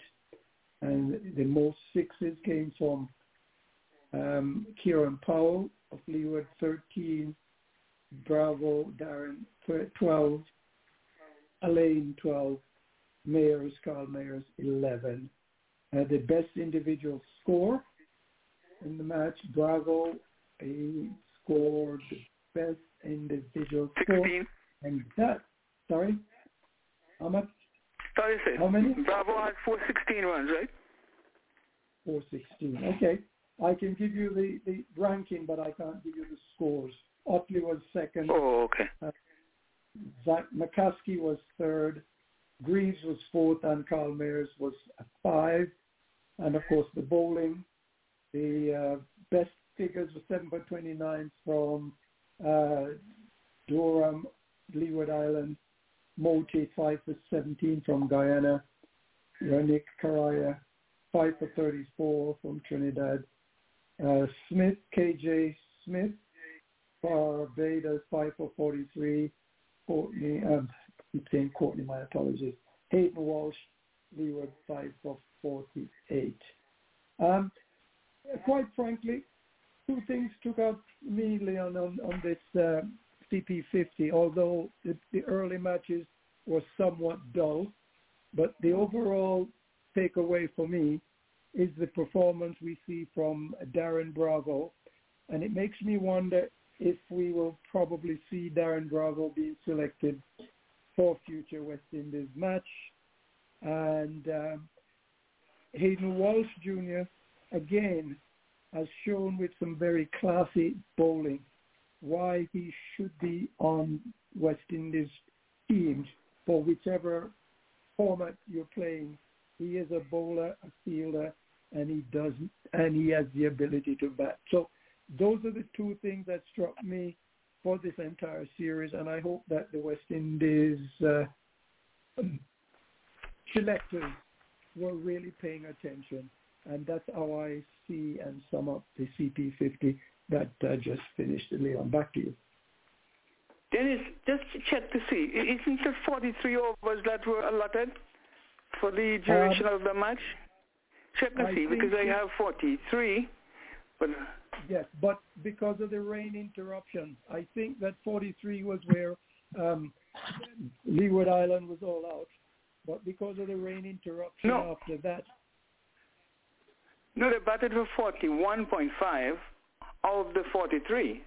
That's what I have. I don't know if anybody's have different. But let's hear from Virgil. Virgil, your turn. Yeah, I haven't seen the match. I was trying to get some way to watch the games in them, but I never get a chance to watch the game in. So, can't say nothing much, but at least the Trinidad way, congratulations to them for winning the Super 50. That's all I can say. I don't know. I only can hear the result from you guys. Correction, Leon. Okay, yeah. You're right. 43 overs. The game was reduced to 43 overs each, and Leeward Island batted for 41.5 of those 43 overs. Mm-hmm. Okay, let's hear from Virgil. No, Ivor. Mm. Ivor, you. Yes. Well, congratulations to Trinidad and Tobago for winning, and I'm going to join with Dennis. And I said it before, West Indies do not have the luxury to be discarding players, especially in the 30s.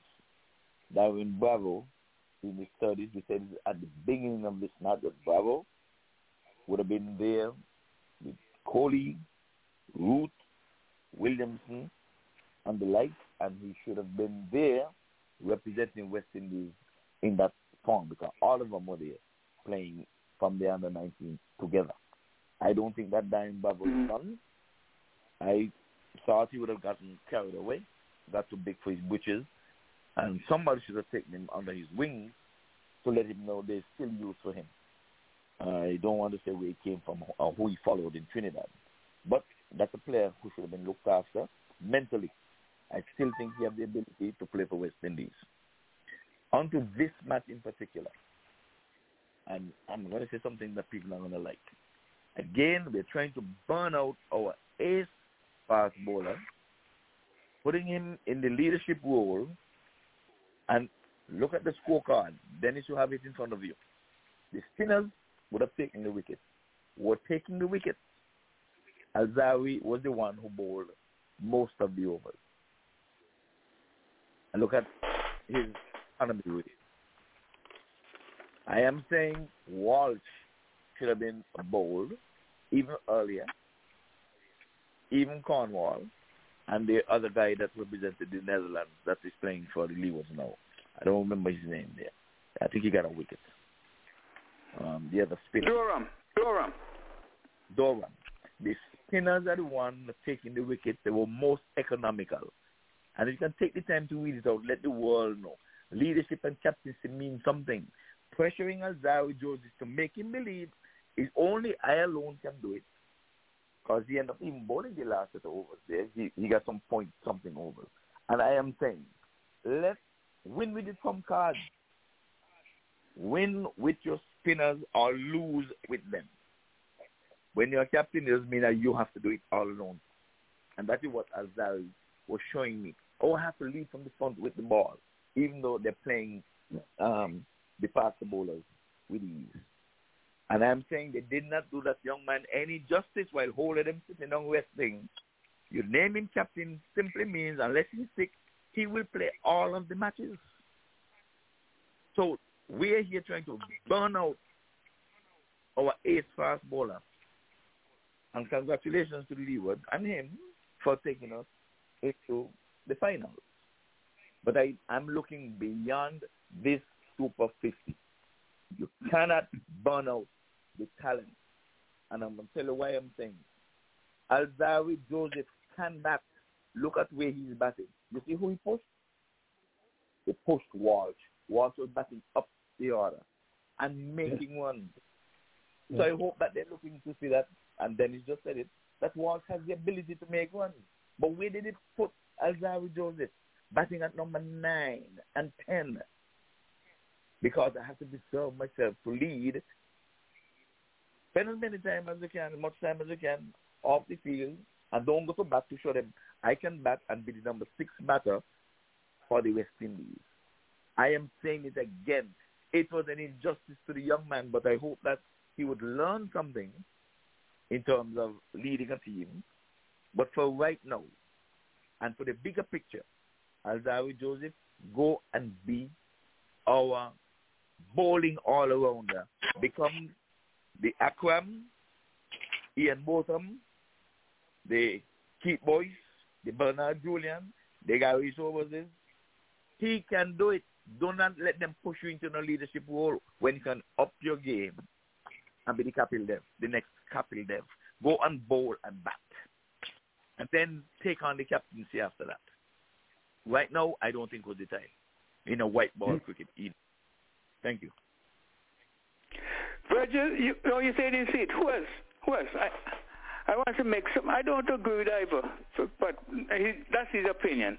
I feel Alzarri Joseph can do it. And from all the comments I hear, I don't hear anybody saying, apart from you and perhaps Virgil, say that he is now. He should not. I hear the commentators calling for him to bowl yesterday. Until that last over where Pooran took him apart, he bowled well. If you look in the things, he had about 13 wickets in the tournament.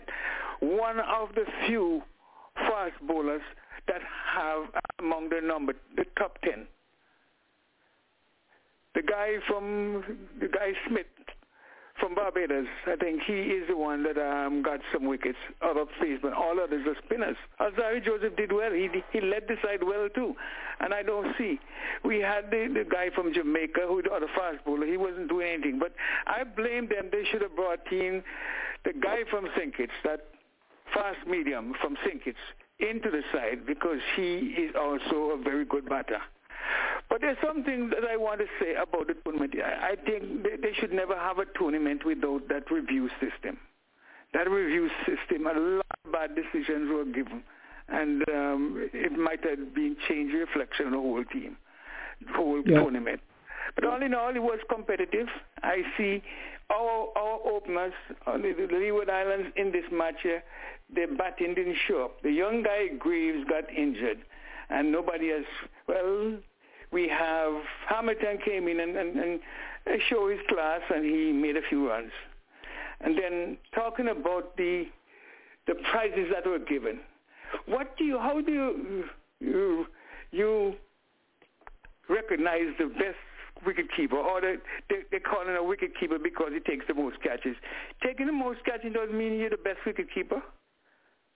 And Ryan took a few catches, and they give him the best fielder of the tournament as well. It doesn't mean because you take the more, because more catches go to you and you take them.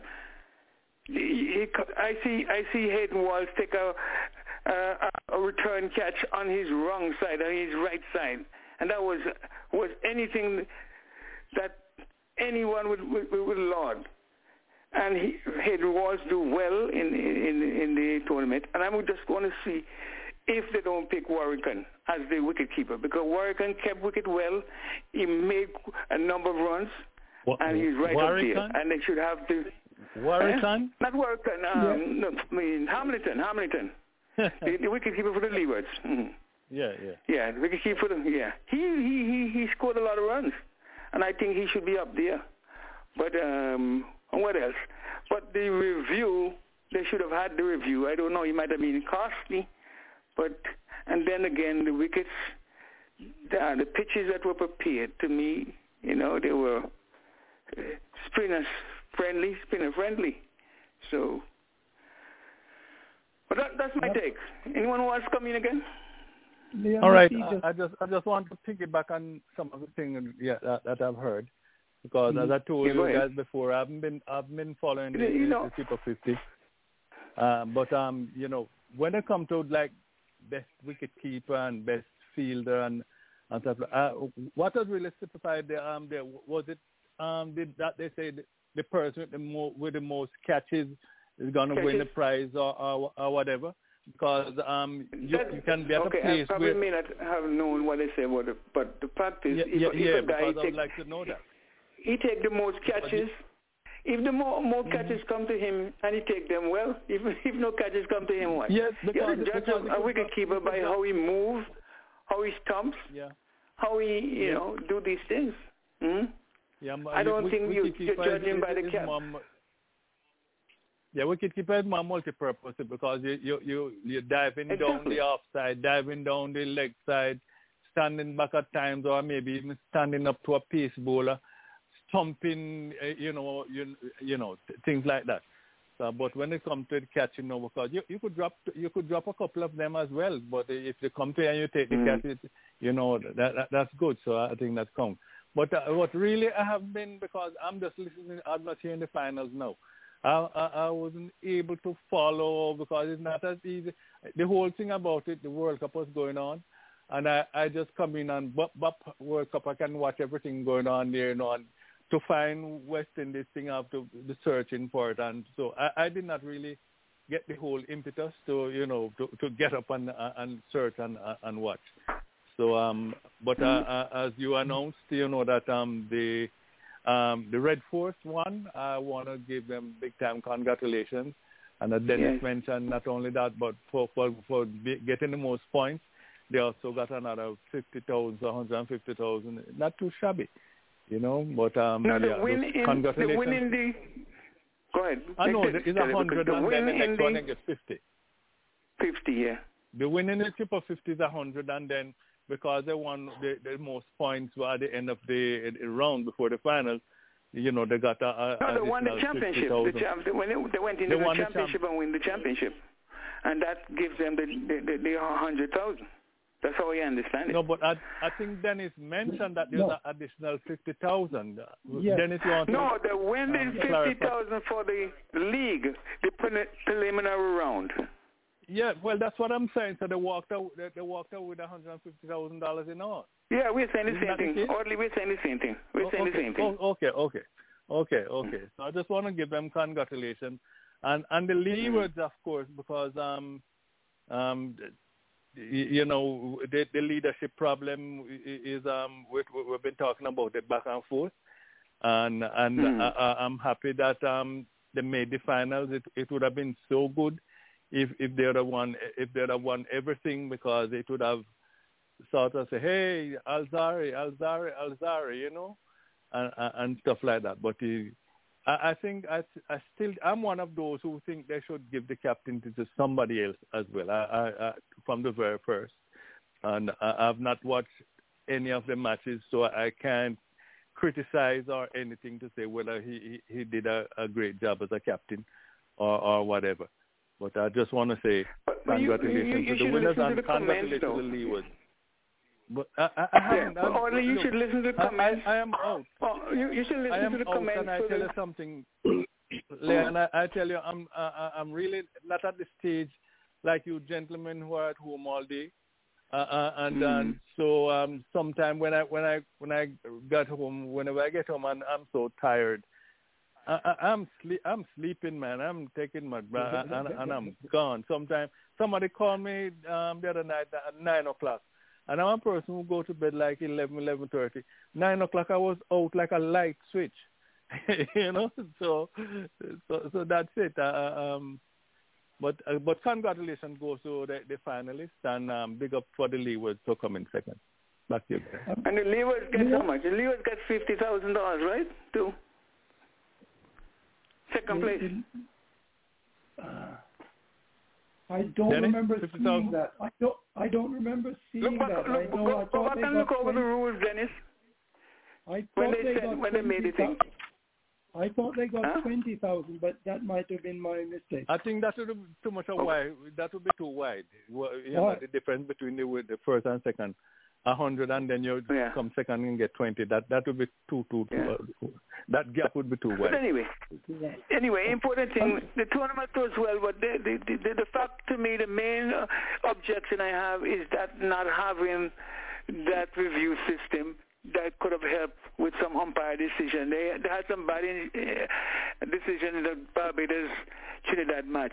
Very bad. I saw them, and those guys' balls were definitely going to the leg side, and you get out. Don't like that. And Hope, when he came to the best wicketkeeper, they say the number of catches. And when he come to the best fielder, Narayan get a number of catches. And to me, if he's the best, he's not supposed to be just for catches. Supposed to be outstanding fielding, run out, and the works. Everything. But was he not? That's my comment.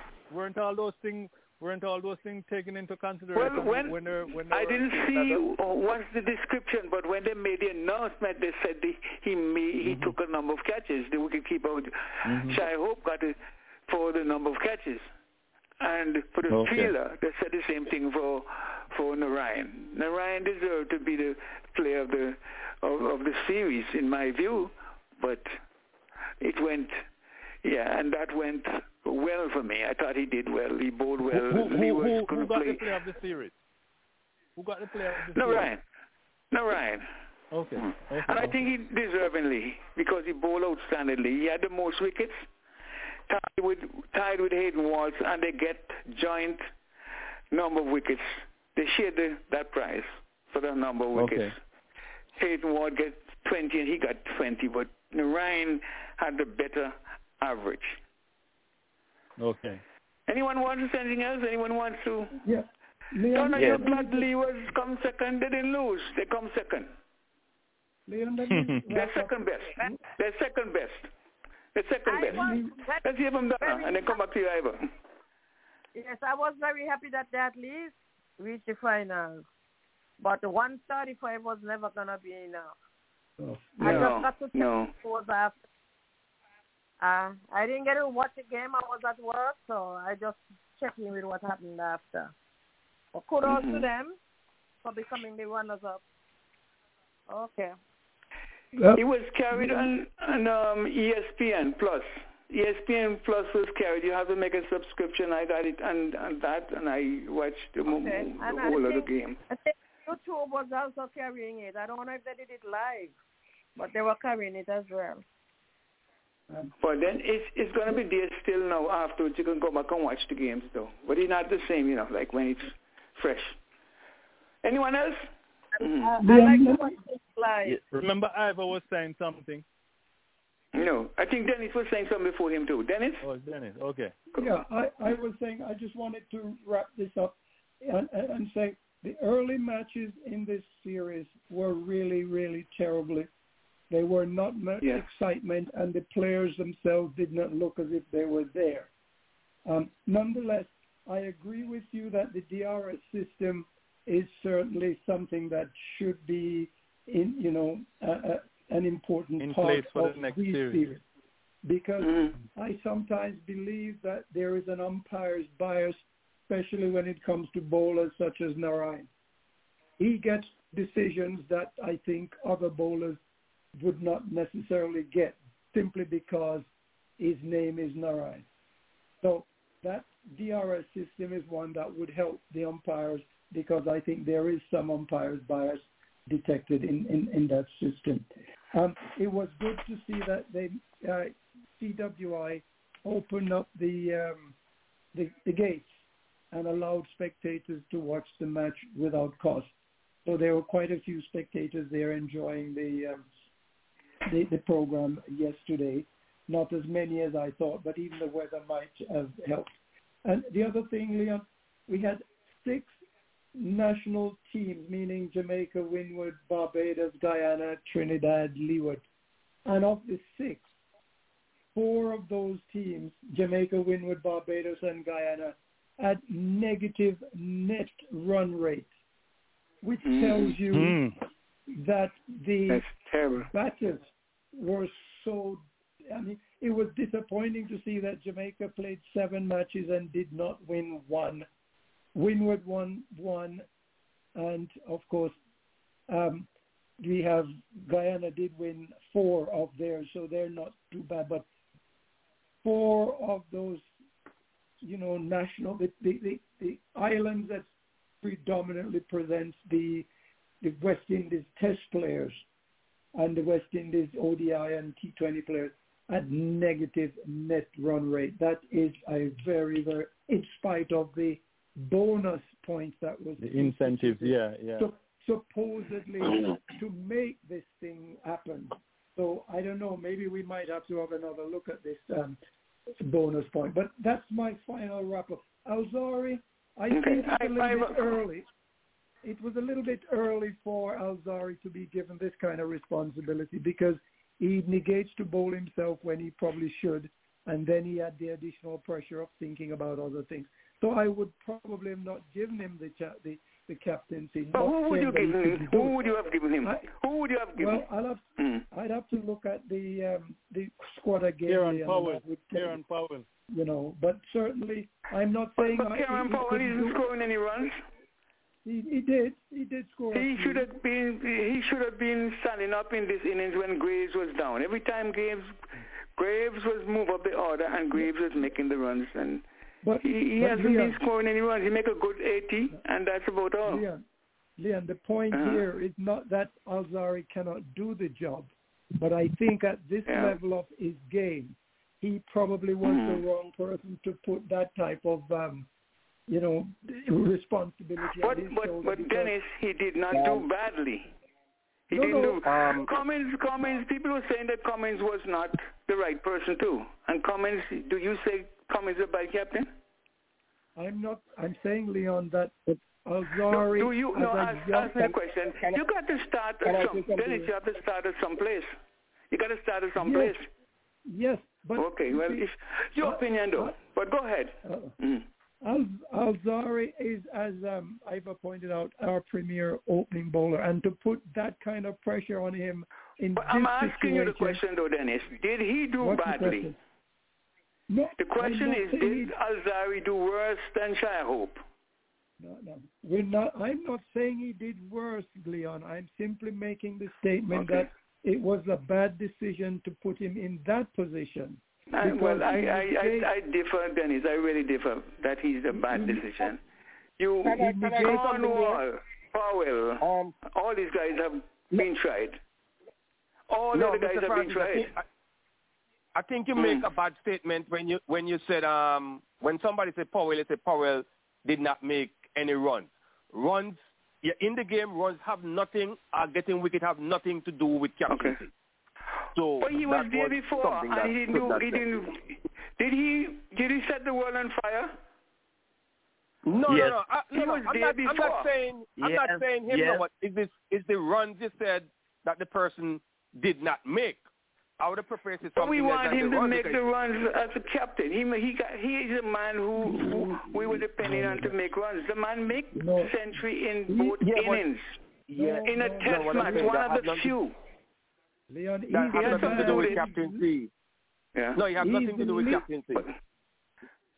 As captain, he's the leader of the band. You watch. And the question I'm saying to you again, Dennis, did he do badly as a captain? And he Did he do badly as a captain? You think you're missing everybody's point, You're missing everybody's point. What that's doing to Alzarri Joseph is destroying Alzarri Joseph bowling. Because he could put too much pressure on himself. And who are you to determine that he's going to destroy his bowling? Okay. Who are you to say that he's going to destroy his bowling? Who are you to say he's going to be the captain of the West Indies side? He's not the captain of the West Indies side. Did he not captain All Saints? Did he not captain All Saints, Virgil? Answer me. Is he captain? I don't know why captain. I don't know. Well, how you know he don't know? Yes, he did. I found out he has captain. Wait. I just tell you I don't know. What you mean to tell me what I mean? You should know that. If I don't, you should know that. Okay. What I'm going to do, I'm going to lie to you now. I'm going to say, yes, I know. Maybe that's no, I don't want to lie to me. I don't want to lie to me. No, don't do that. I don't want to do that. No, but I'm telling you, I heard you made a statement here before. No, I said you made a statement here, not on this conversation before. No, I said I don't know any team that he captained. I do not know. I said before, I don't know.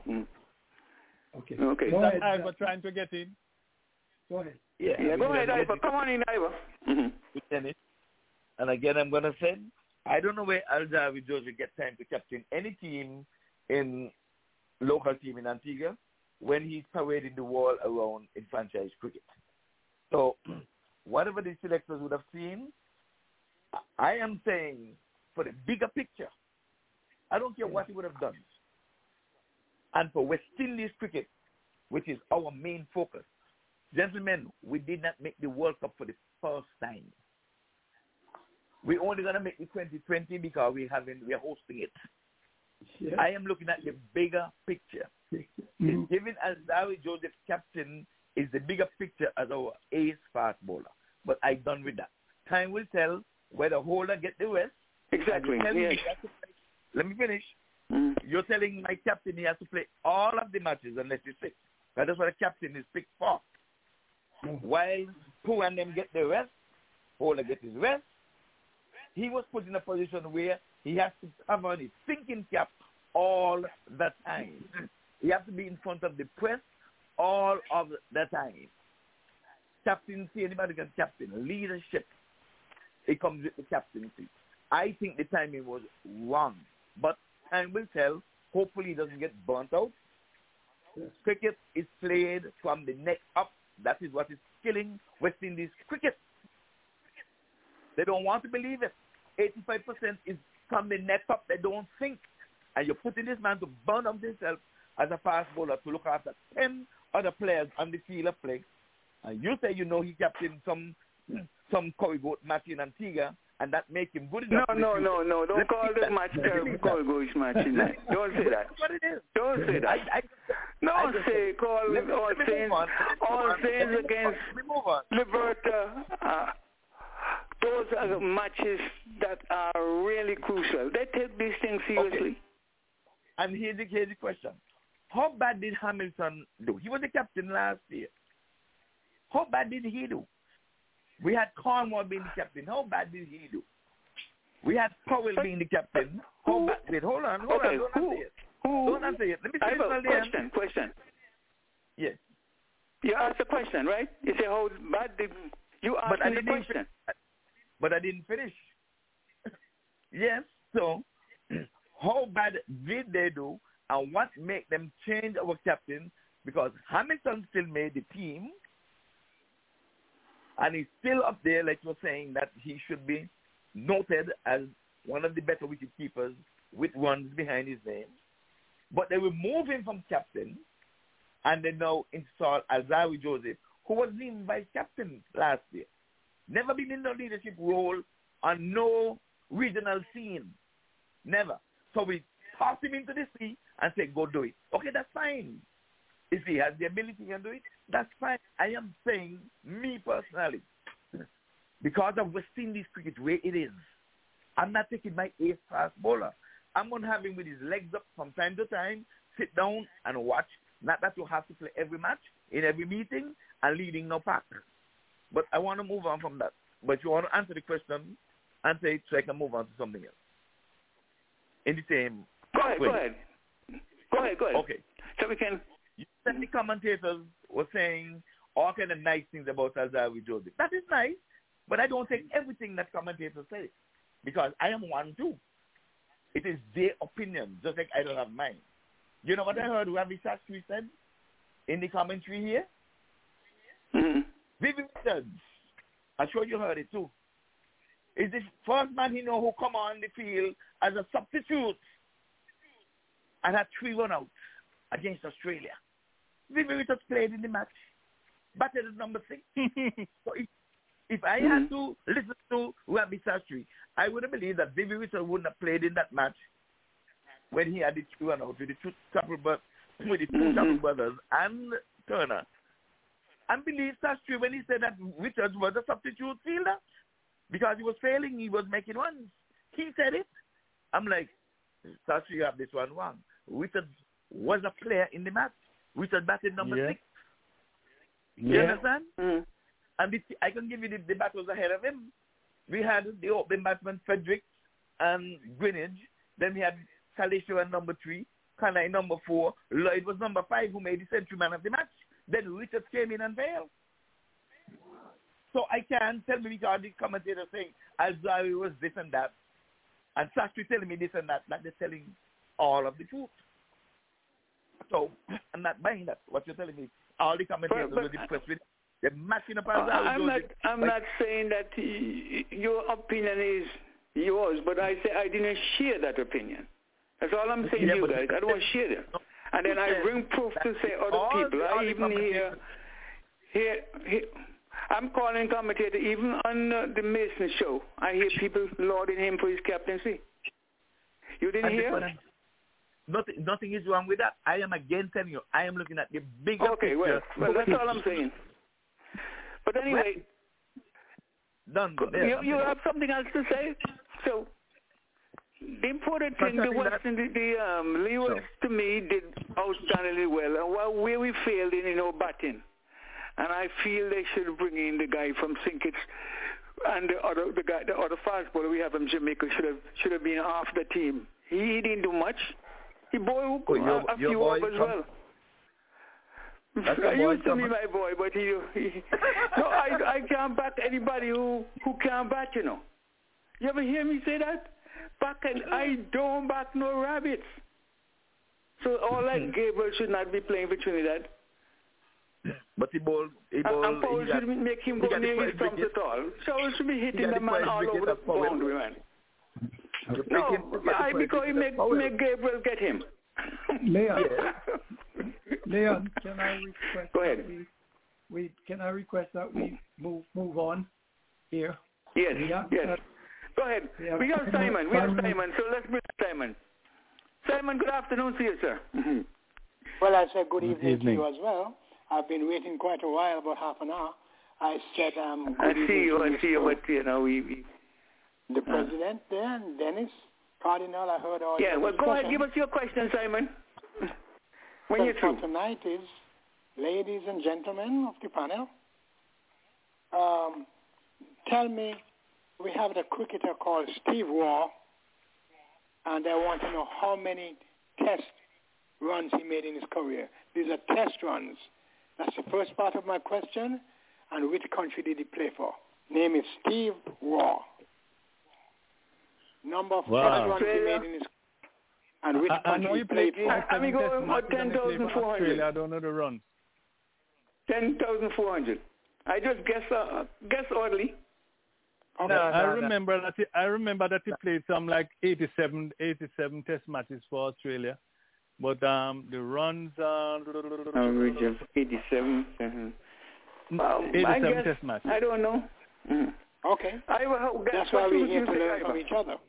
No, I'll just think that again, man. Steve Waugh been playing for a long time and captain. He said Steve Waugh. No, maybe I'm mixing up the other brothers. Waugh play 100 and Mark. Plenty. Yeah, Waugh and Steve. Over 150 test matches, and I know Yes, you're right. I'm mixing up. There are two brothers. Let me give my guess. Because I used to say Steve Waugh, Jeff Bartlett, would bat, and you know, I talk about Stephen, our Stephen, you know, Steve Smith. I said these guys can bat the eight. So I was following him. He didn't make 4,000. Simon, oh good. Simon, I'm here. Go ahead. Go ahead, Ivor. Simon. I'm listening. Hold on.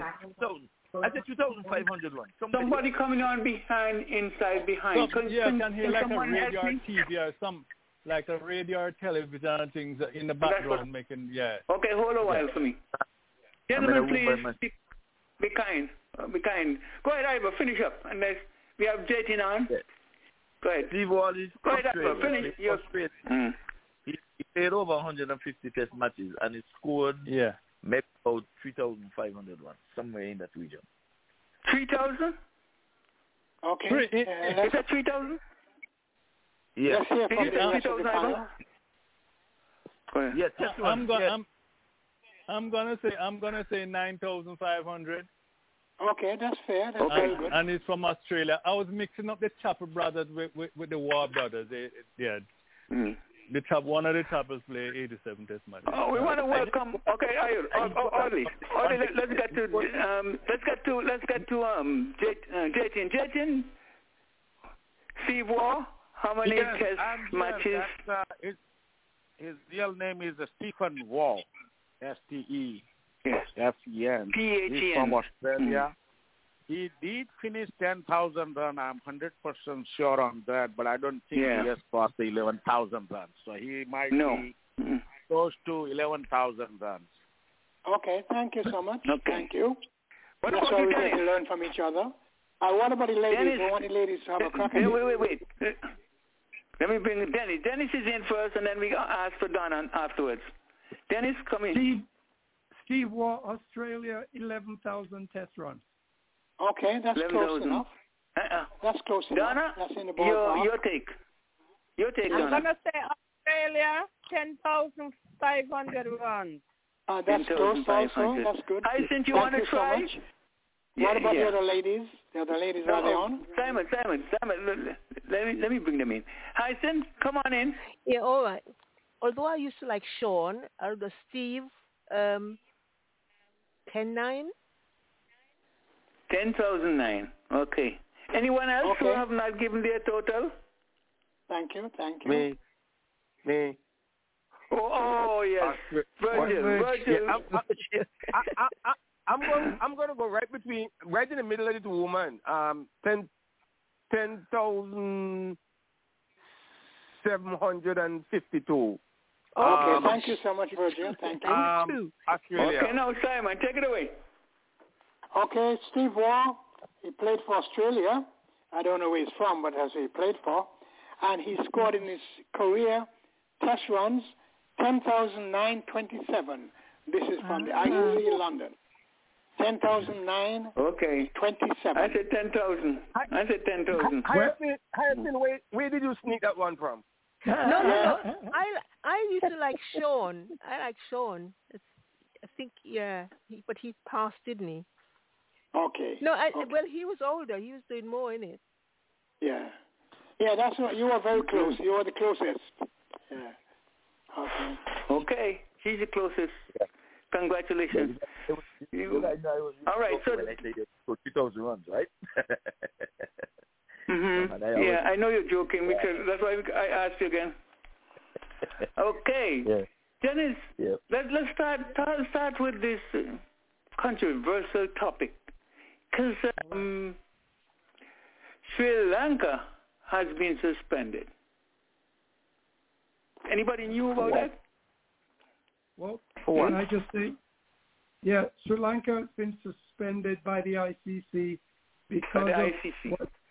because of extensive government interference in the board's administration. And that comes from the fact that Sri Lanka did so poorly that the government ministers in Sri Lanka, being obviously reactionary, knee-jerk reaction, they said it has to have been the board of the governing body that runs Sri Lanka cricket, their fault, so they have to go. So they were forced to resign, and this is where the ICC is now saying extensive government interference in the board's administration. But before my final point on this here, Leon, is that this is a double standard for the ICC because Afghanistan men country refuses to, they interfere with the Afghan cricket board choice and decision to have female cricket, and yet ICC does nothing. They open their arms and they welcome and invite Afghan men to continue playing. So I think this is a double standard and that something more should be done about how these decisions are being made. Back to you, Leon. Mm-hmm. Okay. Virgil, go ahead. Let's hear you, Virgil. No, you see, every time before when I just talked and said India government need to get out of the cricket, everybody just cut my throat and said if the government have to be involved in the cricket and all that kind of stuff. This is the problem that you're going to have when government intervene into the cricket that you have. And so said, so done. Because if Sri Lanka government intervene into their cricket, that's why whatever happened there. And these government need to stay out of the sport business. Yes, you run your country, but if things doesn't go the way how you want it, because political reason, you want to say, okay, my country's not going to play against this country, or something went wrong with this country, so I'm not going to make you go. That is the problem we're going to have. So if they're going to stand up, for suspend Sri Lanka, any other government get involved inside. When you set a team to play against this other team, and this one don't want to play and that one don't want to play, you need to do the same thing. You cannot have government run the cricket, and it will be a problem. Virgil, you have an example when India interfered with the running of the cricket in India? I'm talking about India, Pakistan. India government said India players not playing to Pakistan or go certain players that play with Pakistan. Who does that? It's not the ICC doesn't set, just like how they said India to play against England. They doesn't set nothing with Pakistan. So who is that? Is the government? Look at you see Pakistan go play in India. What was the problem? But if the game was playing in Pakistan, if the World Cup was playing in Pakistan, the India government would not want India to go. Pakistan played in India. Virgil, there's a difference there because they're talking about the board running like how you have the cricket West Indies running West Indies cricket. You don't have any government running West Indies cricket board.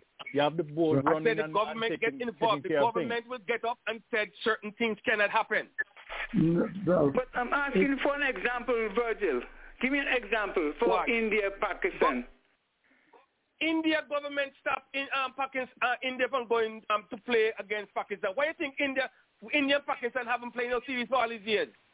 You think it's ICC do it? That goes beyond the scope of what we're saying here. You just said Sri Lanka government intervene in something with the cricket or something. Because actually the cricket board, the players but that's the same thing I'm talking about. Government is government. Anyhow you put it is government. From the time government intervene inside of it, you're going to have problems. We have the same problem. We have the same problem home, We have the same problem in West Indies. Here's another example.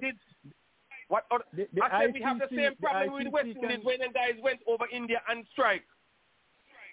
And these prime minister home there was saying, oh, you shouldn't do these players nothing. They get in a West Indies board and was creating problem because they said they should not do these players nothing. They should not suspend them. They should not do these things to them. And that's the problem. Why you think our team? Why don't want to play with West Indies most of the time when they want to go make the money? Because the West government didn't get involved inside of that. The Prime Minister of Grenada, St. Vincent, he was the biggest one that gets involved inside of that. That's a Gonzalez. And I mean, if you have your country to run your country. You have sporting events, let the people who deal with the sporting event run they stop. You keep out of it. Virgil, one thing to remember, the decision says that the government of Sri Lanka sacked the cricket board of Sri Lanka and installed their own set of people to run the cricket in Sri Lanka. And what the ICC that's a no-no. says, it is a no-no. The government cannot select. Same thing. Zimbabwe did the same thing and they got suspended too. Zimbabwe did it. That's the same thing I'm talking about. But no, Virgil. That's not the same, Virgil. It's not the same, Virgil. Let me explain myself. Didn't you just said the government of Sri Lanka put their own people to run the cricket board of Sri Lanka? They sacked the cricket board and installed their own people, and that's a no-no for ICC. No. But we were not supporting that. But that is my whole point. That is my whole point. Why are they doing that? They should not do that. That is my whole point. But we are not saying that right, you know. So that's why they got suspended. Same thing we're not happened saying in Zimbabwe. That right, and even when the West Indian people were prime ministers were trying to say, saying this and that, the Cricket West Indies were still in charge. They did not sack up the Cricket West Indies board because they couldn't. You know, they weren't allowed to. Right, that's it. So from time to time, government will intervene, but they have to stop the board. They have power. To start the board and then set up their own. No, same thing with the Olympics people in place is a no. Right. Jetin, you have anything to say?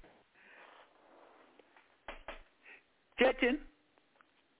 No, Jetin is not with us. Well, Ivan have something to say. Ivan, you have some? Yeah, go ahead, Ivan. Yeah, I got something to say, and I don't know why Virgil beating around the bush. India government is controlling cricket in India. That is why we're not having matches between India and Pakistan. They don't even want to issue visas to Pakistanis to come to the World Cup. That's why Pakistan was lashing out, saying if they're not coming here, we're not going there. They're just lucky that Pakistan came over and played in this World Cup. We all know that they're interfering. So let's not beat around no bush. Because I don't understand. Let me finish, please. Indian cricketers, them, are supporting Pakistan cricketers. The crowd, Indian crowd, always want a rivalry. They would have loved to see Pakistan playing against India in this semi-finals here. So who keeping them out? I don't think it's the board. Let's not be naive. It's the government that is getting involved. And it's a hot potato. That's why the name is just called the command is not here. I must say. Let's not beat around the bush. And ICC have a way of getting into people's business. ICC mash up the USA cricket. So when they tell the government to keep out, they're knocking out, duly install, you soccer them, and say, I'm going to bring in my own people. They are doing it too. Let's call a spade and spade. The ICC is getting involved in the USA cricket. And I'm mashing it up. And they too need to keep out, and then the people who get elected run it and support. Leon, I'm not sure that I follow that the ICC is getting involved in, say, the USA cricket. It's more like... Well, you don't want to follow. You don't want to follow. The ICC, when Dainty them was there, lawfully duly thing, have a constitution, and it never suit them. I'm going to give you're going to give me constitution and all them things there? No, this is the one I'm giving it to you. Eli, you don't have an opinion. I'm giving you your opinion. The issue with USA cricket problems is not directly related to the ICC. The issue is related to the people in US. Wait. Let's go back over the years. You see? But let me finish that, Ivan. Let me finish. Let him finish. Let me hear what you say. No. Then it's butting on my time. When I'm done, it's okay. I don't mind him butting, but you can't tell me letting him. This is me. What I'm saying here, let me finish. I'm not done now. Yeah. I'm just repeating it. Ever since when we had USACA, there's no more. ICC disrupted a lawfully elected board to bring in their own, and they're still doing it today. So I'm saying while they suspending the Sri Lanka them, I'm going to go back to where I start. India is doing it with the same government running cricket in things. Either they're not funding the Ministry of Sports, don't support or don't finance the Indian Cricket Board or whatever it is. I agree that they are being influenced by the government. They are. Call a spade a spade. Thank you. I don't have no proof. I don't have no proof. And I'm not going to say that is correct. I will join Ivan that and say it's correct. I'll join Ivan that and say it's correct. Because it's the government no problem but I'm saying I don't have no proof. That's what Virgil is so Dennis, what have you got to say, Dennis? I disagree that it's the ICC's position. The ICC, where the USA Cricket is concerned, is that USA Cricket had a bunch of guys who were very inept at doing the development of USA Cricket, and they were acting in fashion that were self-interest. Too much self-interest was involved, and USA Cricket was going nowhere. Hence, ICC had to step in terms of withdrawing support. Okay, you want to do it this way, go ahead and do it your way. Our way is this. So they know what the rules and regulations were, and they weren't followed that. Hence, USA Cricket to this day is still in a lot of trouble because they are not working in a business-like administrative fashion. As far as India and ICC, there is some politics involved, but there's the politics involved in Afghanistan too. There's politics involved elsewhere. It is not that India government is interfering with the running of India cricket. It's just that they are. I use the word influence, mine.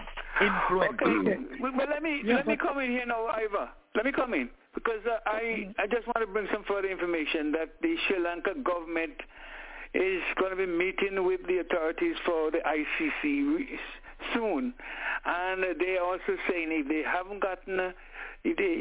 do not get a resolution, they're going to take the matter to the arbitration court for sports. But Leon, so that's the latest I have.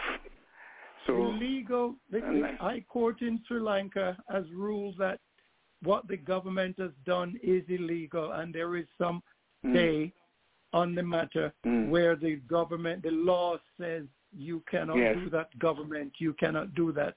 So this matter is still being thrashed out. What Sri Lanka government is saying to Dennis is that the full membership of the ICC did not give the sanction to do this, what they do to Sri Lanka. And they're going to be meeting with them soon in Abu Dhabi, where the headquarters are. So, and then if they don't get a resolution there, they're going to take into the arbitration, the Court of Arbitration for Sports.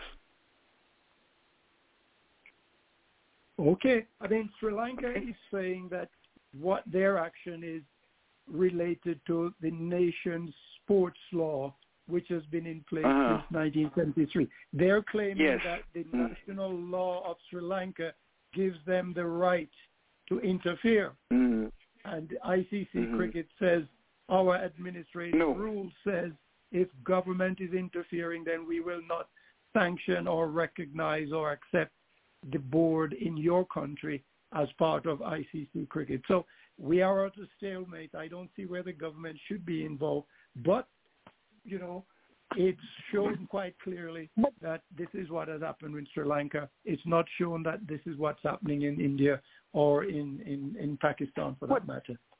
Now, even Dennis, you make a statement and said the government of Sri Lanka said that, or the ICC said the government of Sri Lanka is interfering, right? Yes. Okay. That's the government of Sri Lanka is interfering. Anybody can tell me why Pakistan and India not playing series together? Well, we can tell you. From what I learned. Wait. No. No. From what I learned. No, be honest with each other. Who interfere with that? Let me answer the question. Let one of us answer. If anybody can tell you. Let me finish my statement. I want to know who interfered. Is it the board of the Cricket Council for India or the government? Make that decision. I'm finished. Virgil, what you're saying is that the government of India prevents Sri Lanka, Pakistan and India from playing. That is not quite correct. The government... Go ahead. No, the government... India and Pakistan plays cricket in different parts of the world. What is happening here, you might have some political decisions. Series, I said, just like how West Indies and Sri Lanka and everybody plays. I'm not talking when the ICC have the World Cup. I'm talking about series. Wait a minute. It test takes match against test match. Test match. Make it clear. Test match then. Well, see, what you're doing, you're overlooking what a decision that has been made regarding visas and why those decisions were made, and you cannot ignore completely. What visa? What do you mean, what visa? No, if they play in Dubai, to go in Dubai, India and Pakistan to go in Dubai and play, okay, that's a neutral ground. To go in Dubai and play, both of them have to have visa? Both of them, they can play a series anywhere other than... That is my wants to know why they aren't any bilateral series in India and Pakistan. This is a simple question. What's hard about it? Why aren't any bilateral series between India and Pakistan other than ICC? Because it's wait, one at a time. Let's one time. Ask a question. Roger ask a question. Let Dennis answer it, and when he finishes, I will try and answer it. Go ahead, Dennis. Well, no, I think that the series decision, they can play a series. The question is getting both governments of Pakistan and India to agree on the issues that's preventing visas from being readily available. Government again. Visa to do what? Tell me visa to do what? But wait. I want to get in here because I want to get into. You guys, you answer the question. You answer, Dennis. You answer the question. I want to say what I have to say too, and somebody else want to say too. No. Mr. Francis, go ahead. Don't say answer the question because let me tell you something. We're not saying India go to Pakistan or Pakistan go to India because Pakistan is in India right now. I'm talking about they play the game in Dubai. Tell me what visa India need to go to Dubai and what visa do Pakistan need to go to Dubai to play, because you bring up this thing about visa. They don't need, India and Pakistan don't need no special visa to go by Dubai. And Dubai not give them no problem because Dubai want the game to come there. Yes. The same game can play in England also. You can play in Australia also too. All right. Well, what I learned, gentlemen, please let me get in. I want to say something because what I understand from the whole impasse is not to do with the players. It's not to do with the players. It's the two countries. It's the two countries. If me and you are war, and I don't want you to come to my country, whether you play cricket, football, domino, anything, that is the proper problem. Indian players don't feel safe going to Pakistan. Although Pakistan players can go. Let me finish now. Let me finish. I'm not talking about to go to Pakistan. You're making a wrong statement. I'm not talking about Pakistan. I'm talking about they play in Dubai. Pakistan is in India playing right now. Okay, I'm talking about Dubai. Why they can't play a series just like how when they play the tri-series and they play in Dubai, why they can't play test match series in the same country of Dubai? That is my question. That was the home to Virgil, you forget? But I know when that. Pakistan was not allowed to play cricket. And even when they in Dubai, they're still not going there. Government, call a spade a spade. We got the cricketers want to play. Just remember when they had the virus? Okay. Where did India go and play the IPL? That was Dubai, the same Dubai. Yeah. Okay, so don't tell me they have to have a special visa for everybody to come there, and all of a sudden now, Dubai is not going to give them. Well, I never heard they said they had to have a visa to go to Dubai. No, but Dennis, keep on coming up about this visa. It's true. I'm talking about where Pakistan played their home ground, because there's where they was playing all the other country before. The visa they either go to refers Australia or England, or they play in Dubai. The question again, let's stop being roundabout. Why aren't India and Pakistan having bilateral series like how England play West Indies, Australia play the Ashes? Why aren't they doing that? They only can play in World Cup in matches. And that's what I'm saying to you guys. Listen, government. Ask the question, and let's answer. And let's move on now. Because I'm saying this, as far as I heard, that because of security reason why India don't go to Pakistan. We're not talking about Mr. Coffee. We are not talking about going to Pakistan. You're talking about Dubai? We are not we are not talking about going to Pakistan. And we are talking about playing in Dubai. Dubai. But they're not playing. Wait. They played the Asia Cup recently. Didn't they not play Asia Cup? About Pakistan. Do not speak about Leon, Pakistan. They're not talking about ICC run events. About Dubai. They're talking about bilateral series where both of them play each other. We know without a doubt that is the two governments doing that. Yes. The two governments. No, don't blame Pakistan government. Okay. Yes, both of them. Because they go in Dubai and play. Why you can't go to Dubai and play? Leon, we have less than 5 minutes remaining for the show. Pakistan and India playing right now? Pakistan is playing in India. Gentlemen, we have less than 5 minutes go. This can go on. We're going to ask Virgil to send us home. Virgil, why don't you do that? Send us home. We actually have 9 minutes. You're going to call for somebody else.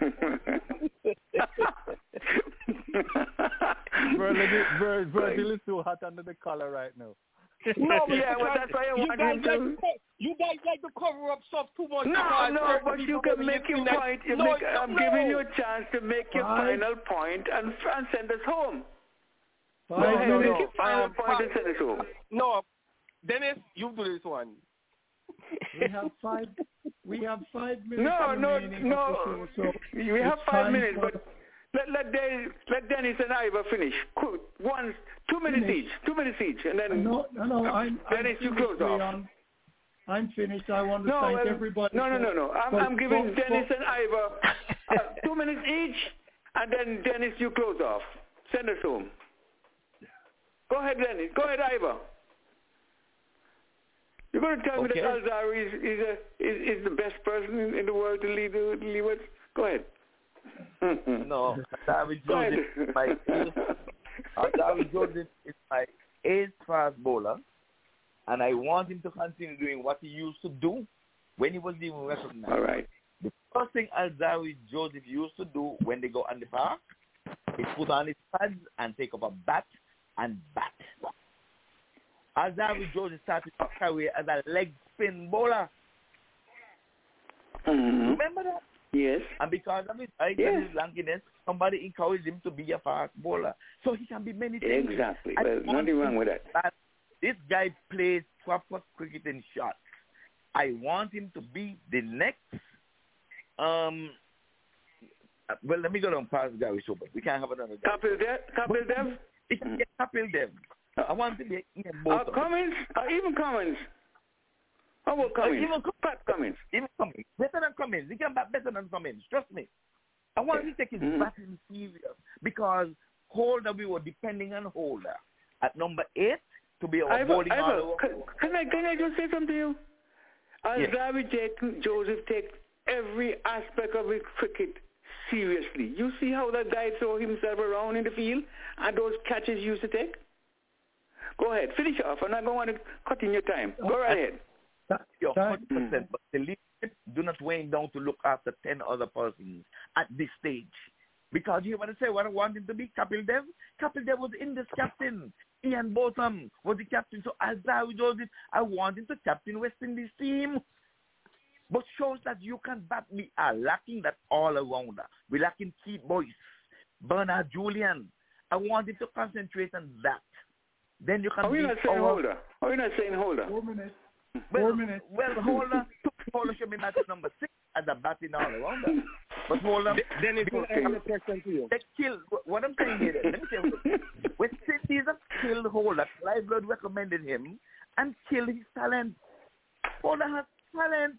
The man have a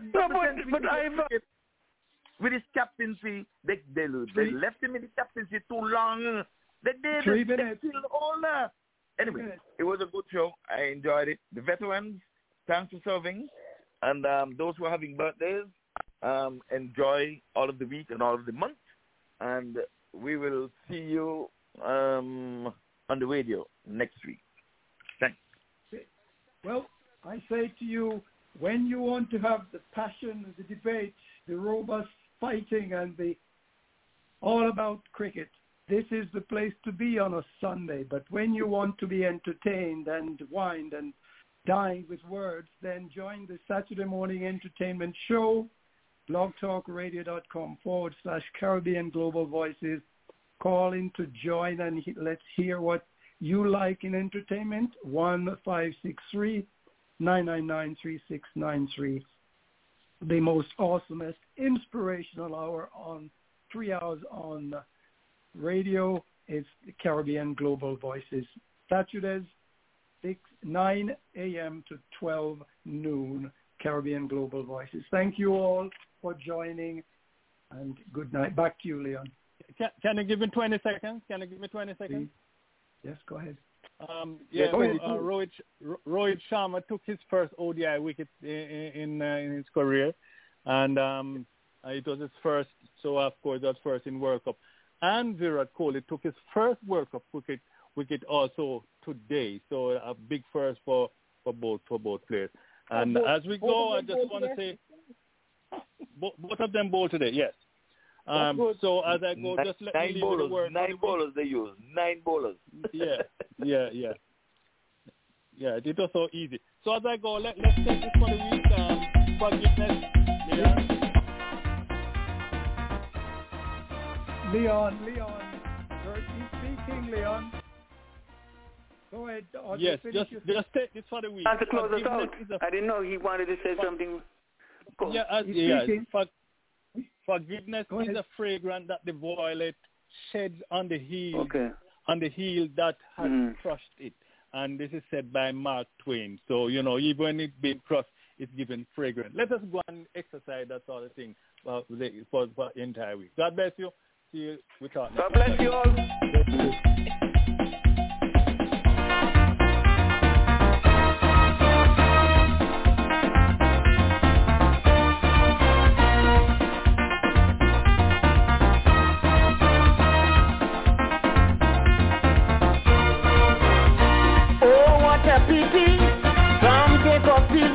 Because they say West Indies and lose already.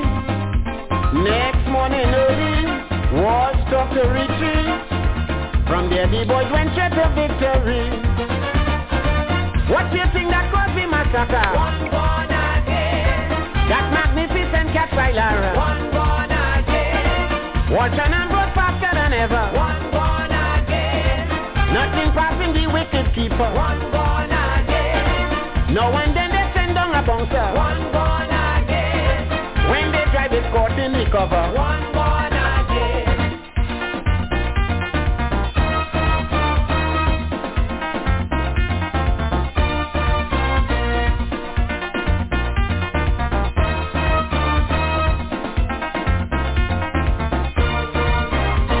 $79 to win, 8 wickets standing. If you hear how they commentator laughing. What they didn't know, we have the fatal blow, because we know after joy is sorrow.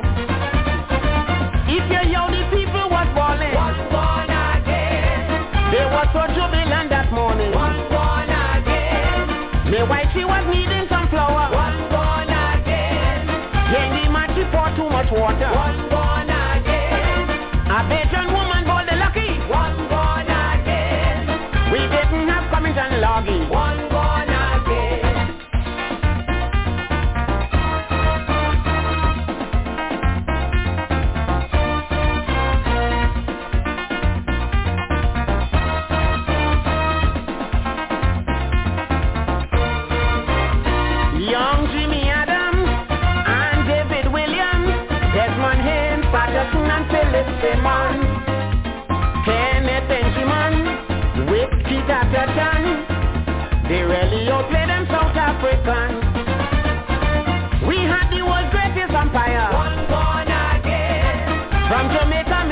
Buckner. One born again. Me never had on cheap bikini. One born again.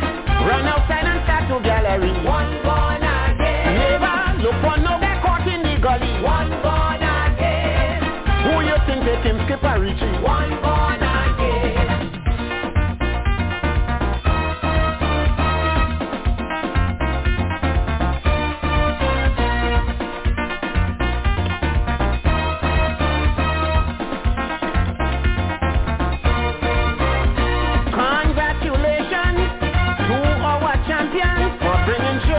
Again to the Caribbean, West Indies could shout, if history will hold out, the record of 365 not out.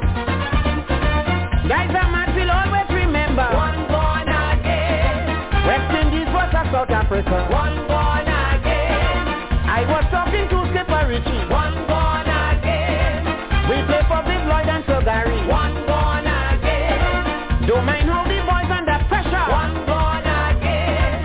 West Indies will never surrender. One born again.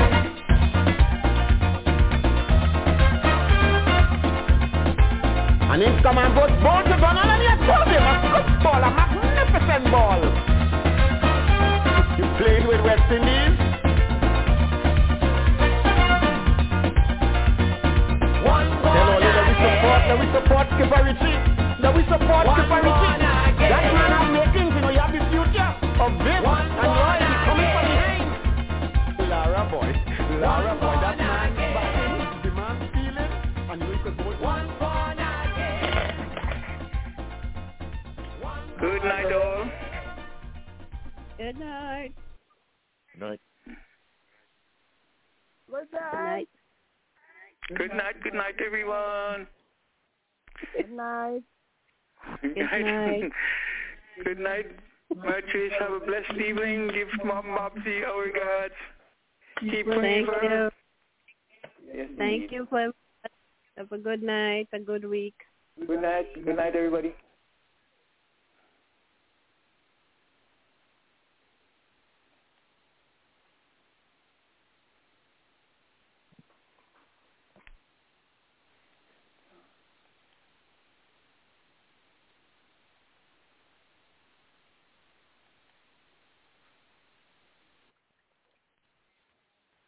With the Lucky Land Slots, you can get lucky just about anywhere. This is your captain speaking. We've got clear runway and the weather's fine, but we're just going to circle up here a while and get lucky. No, nothing like that. It's just these cash prizes add up quick. So I suggest you sit back, keep your tray table upright, and start getting lucky. Play for free at LuckyLandSlots.com. Are you feeling lucky? No purchase necessary. Void where prohibited by law. 18+ terms and conditions apply. See website for details.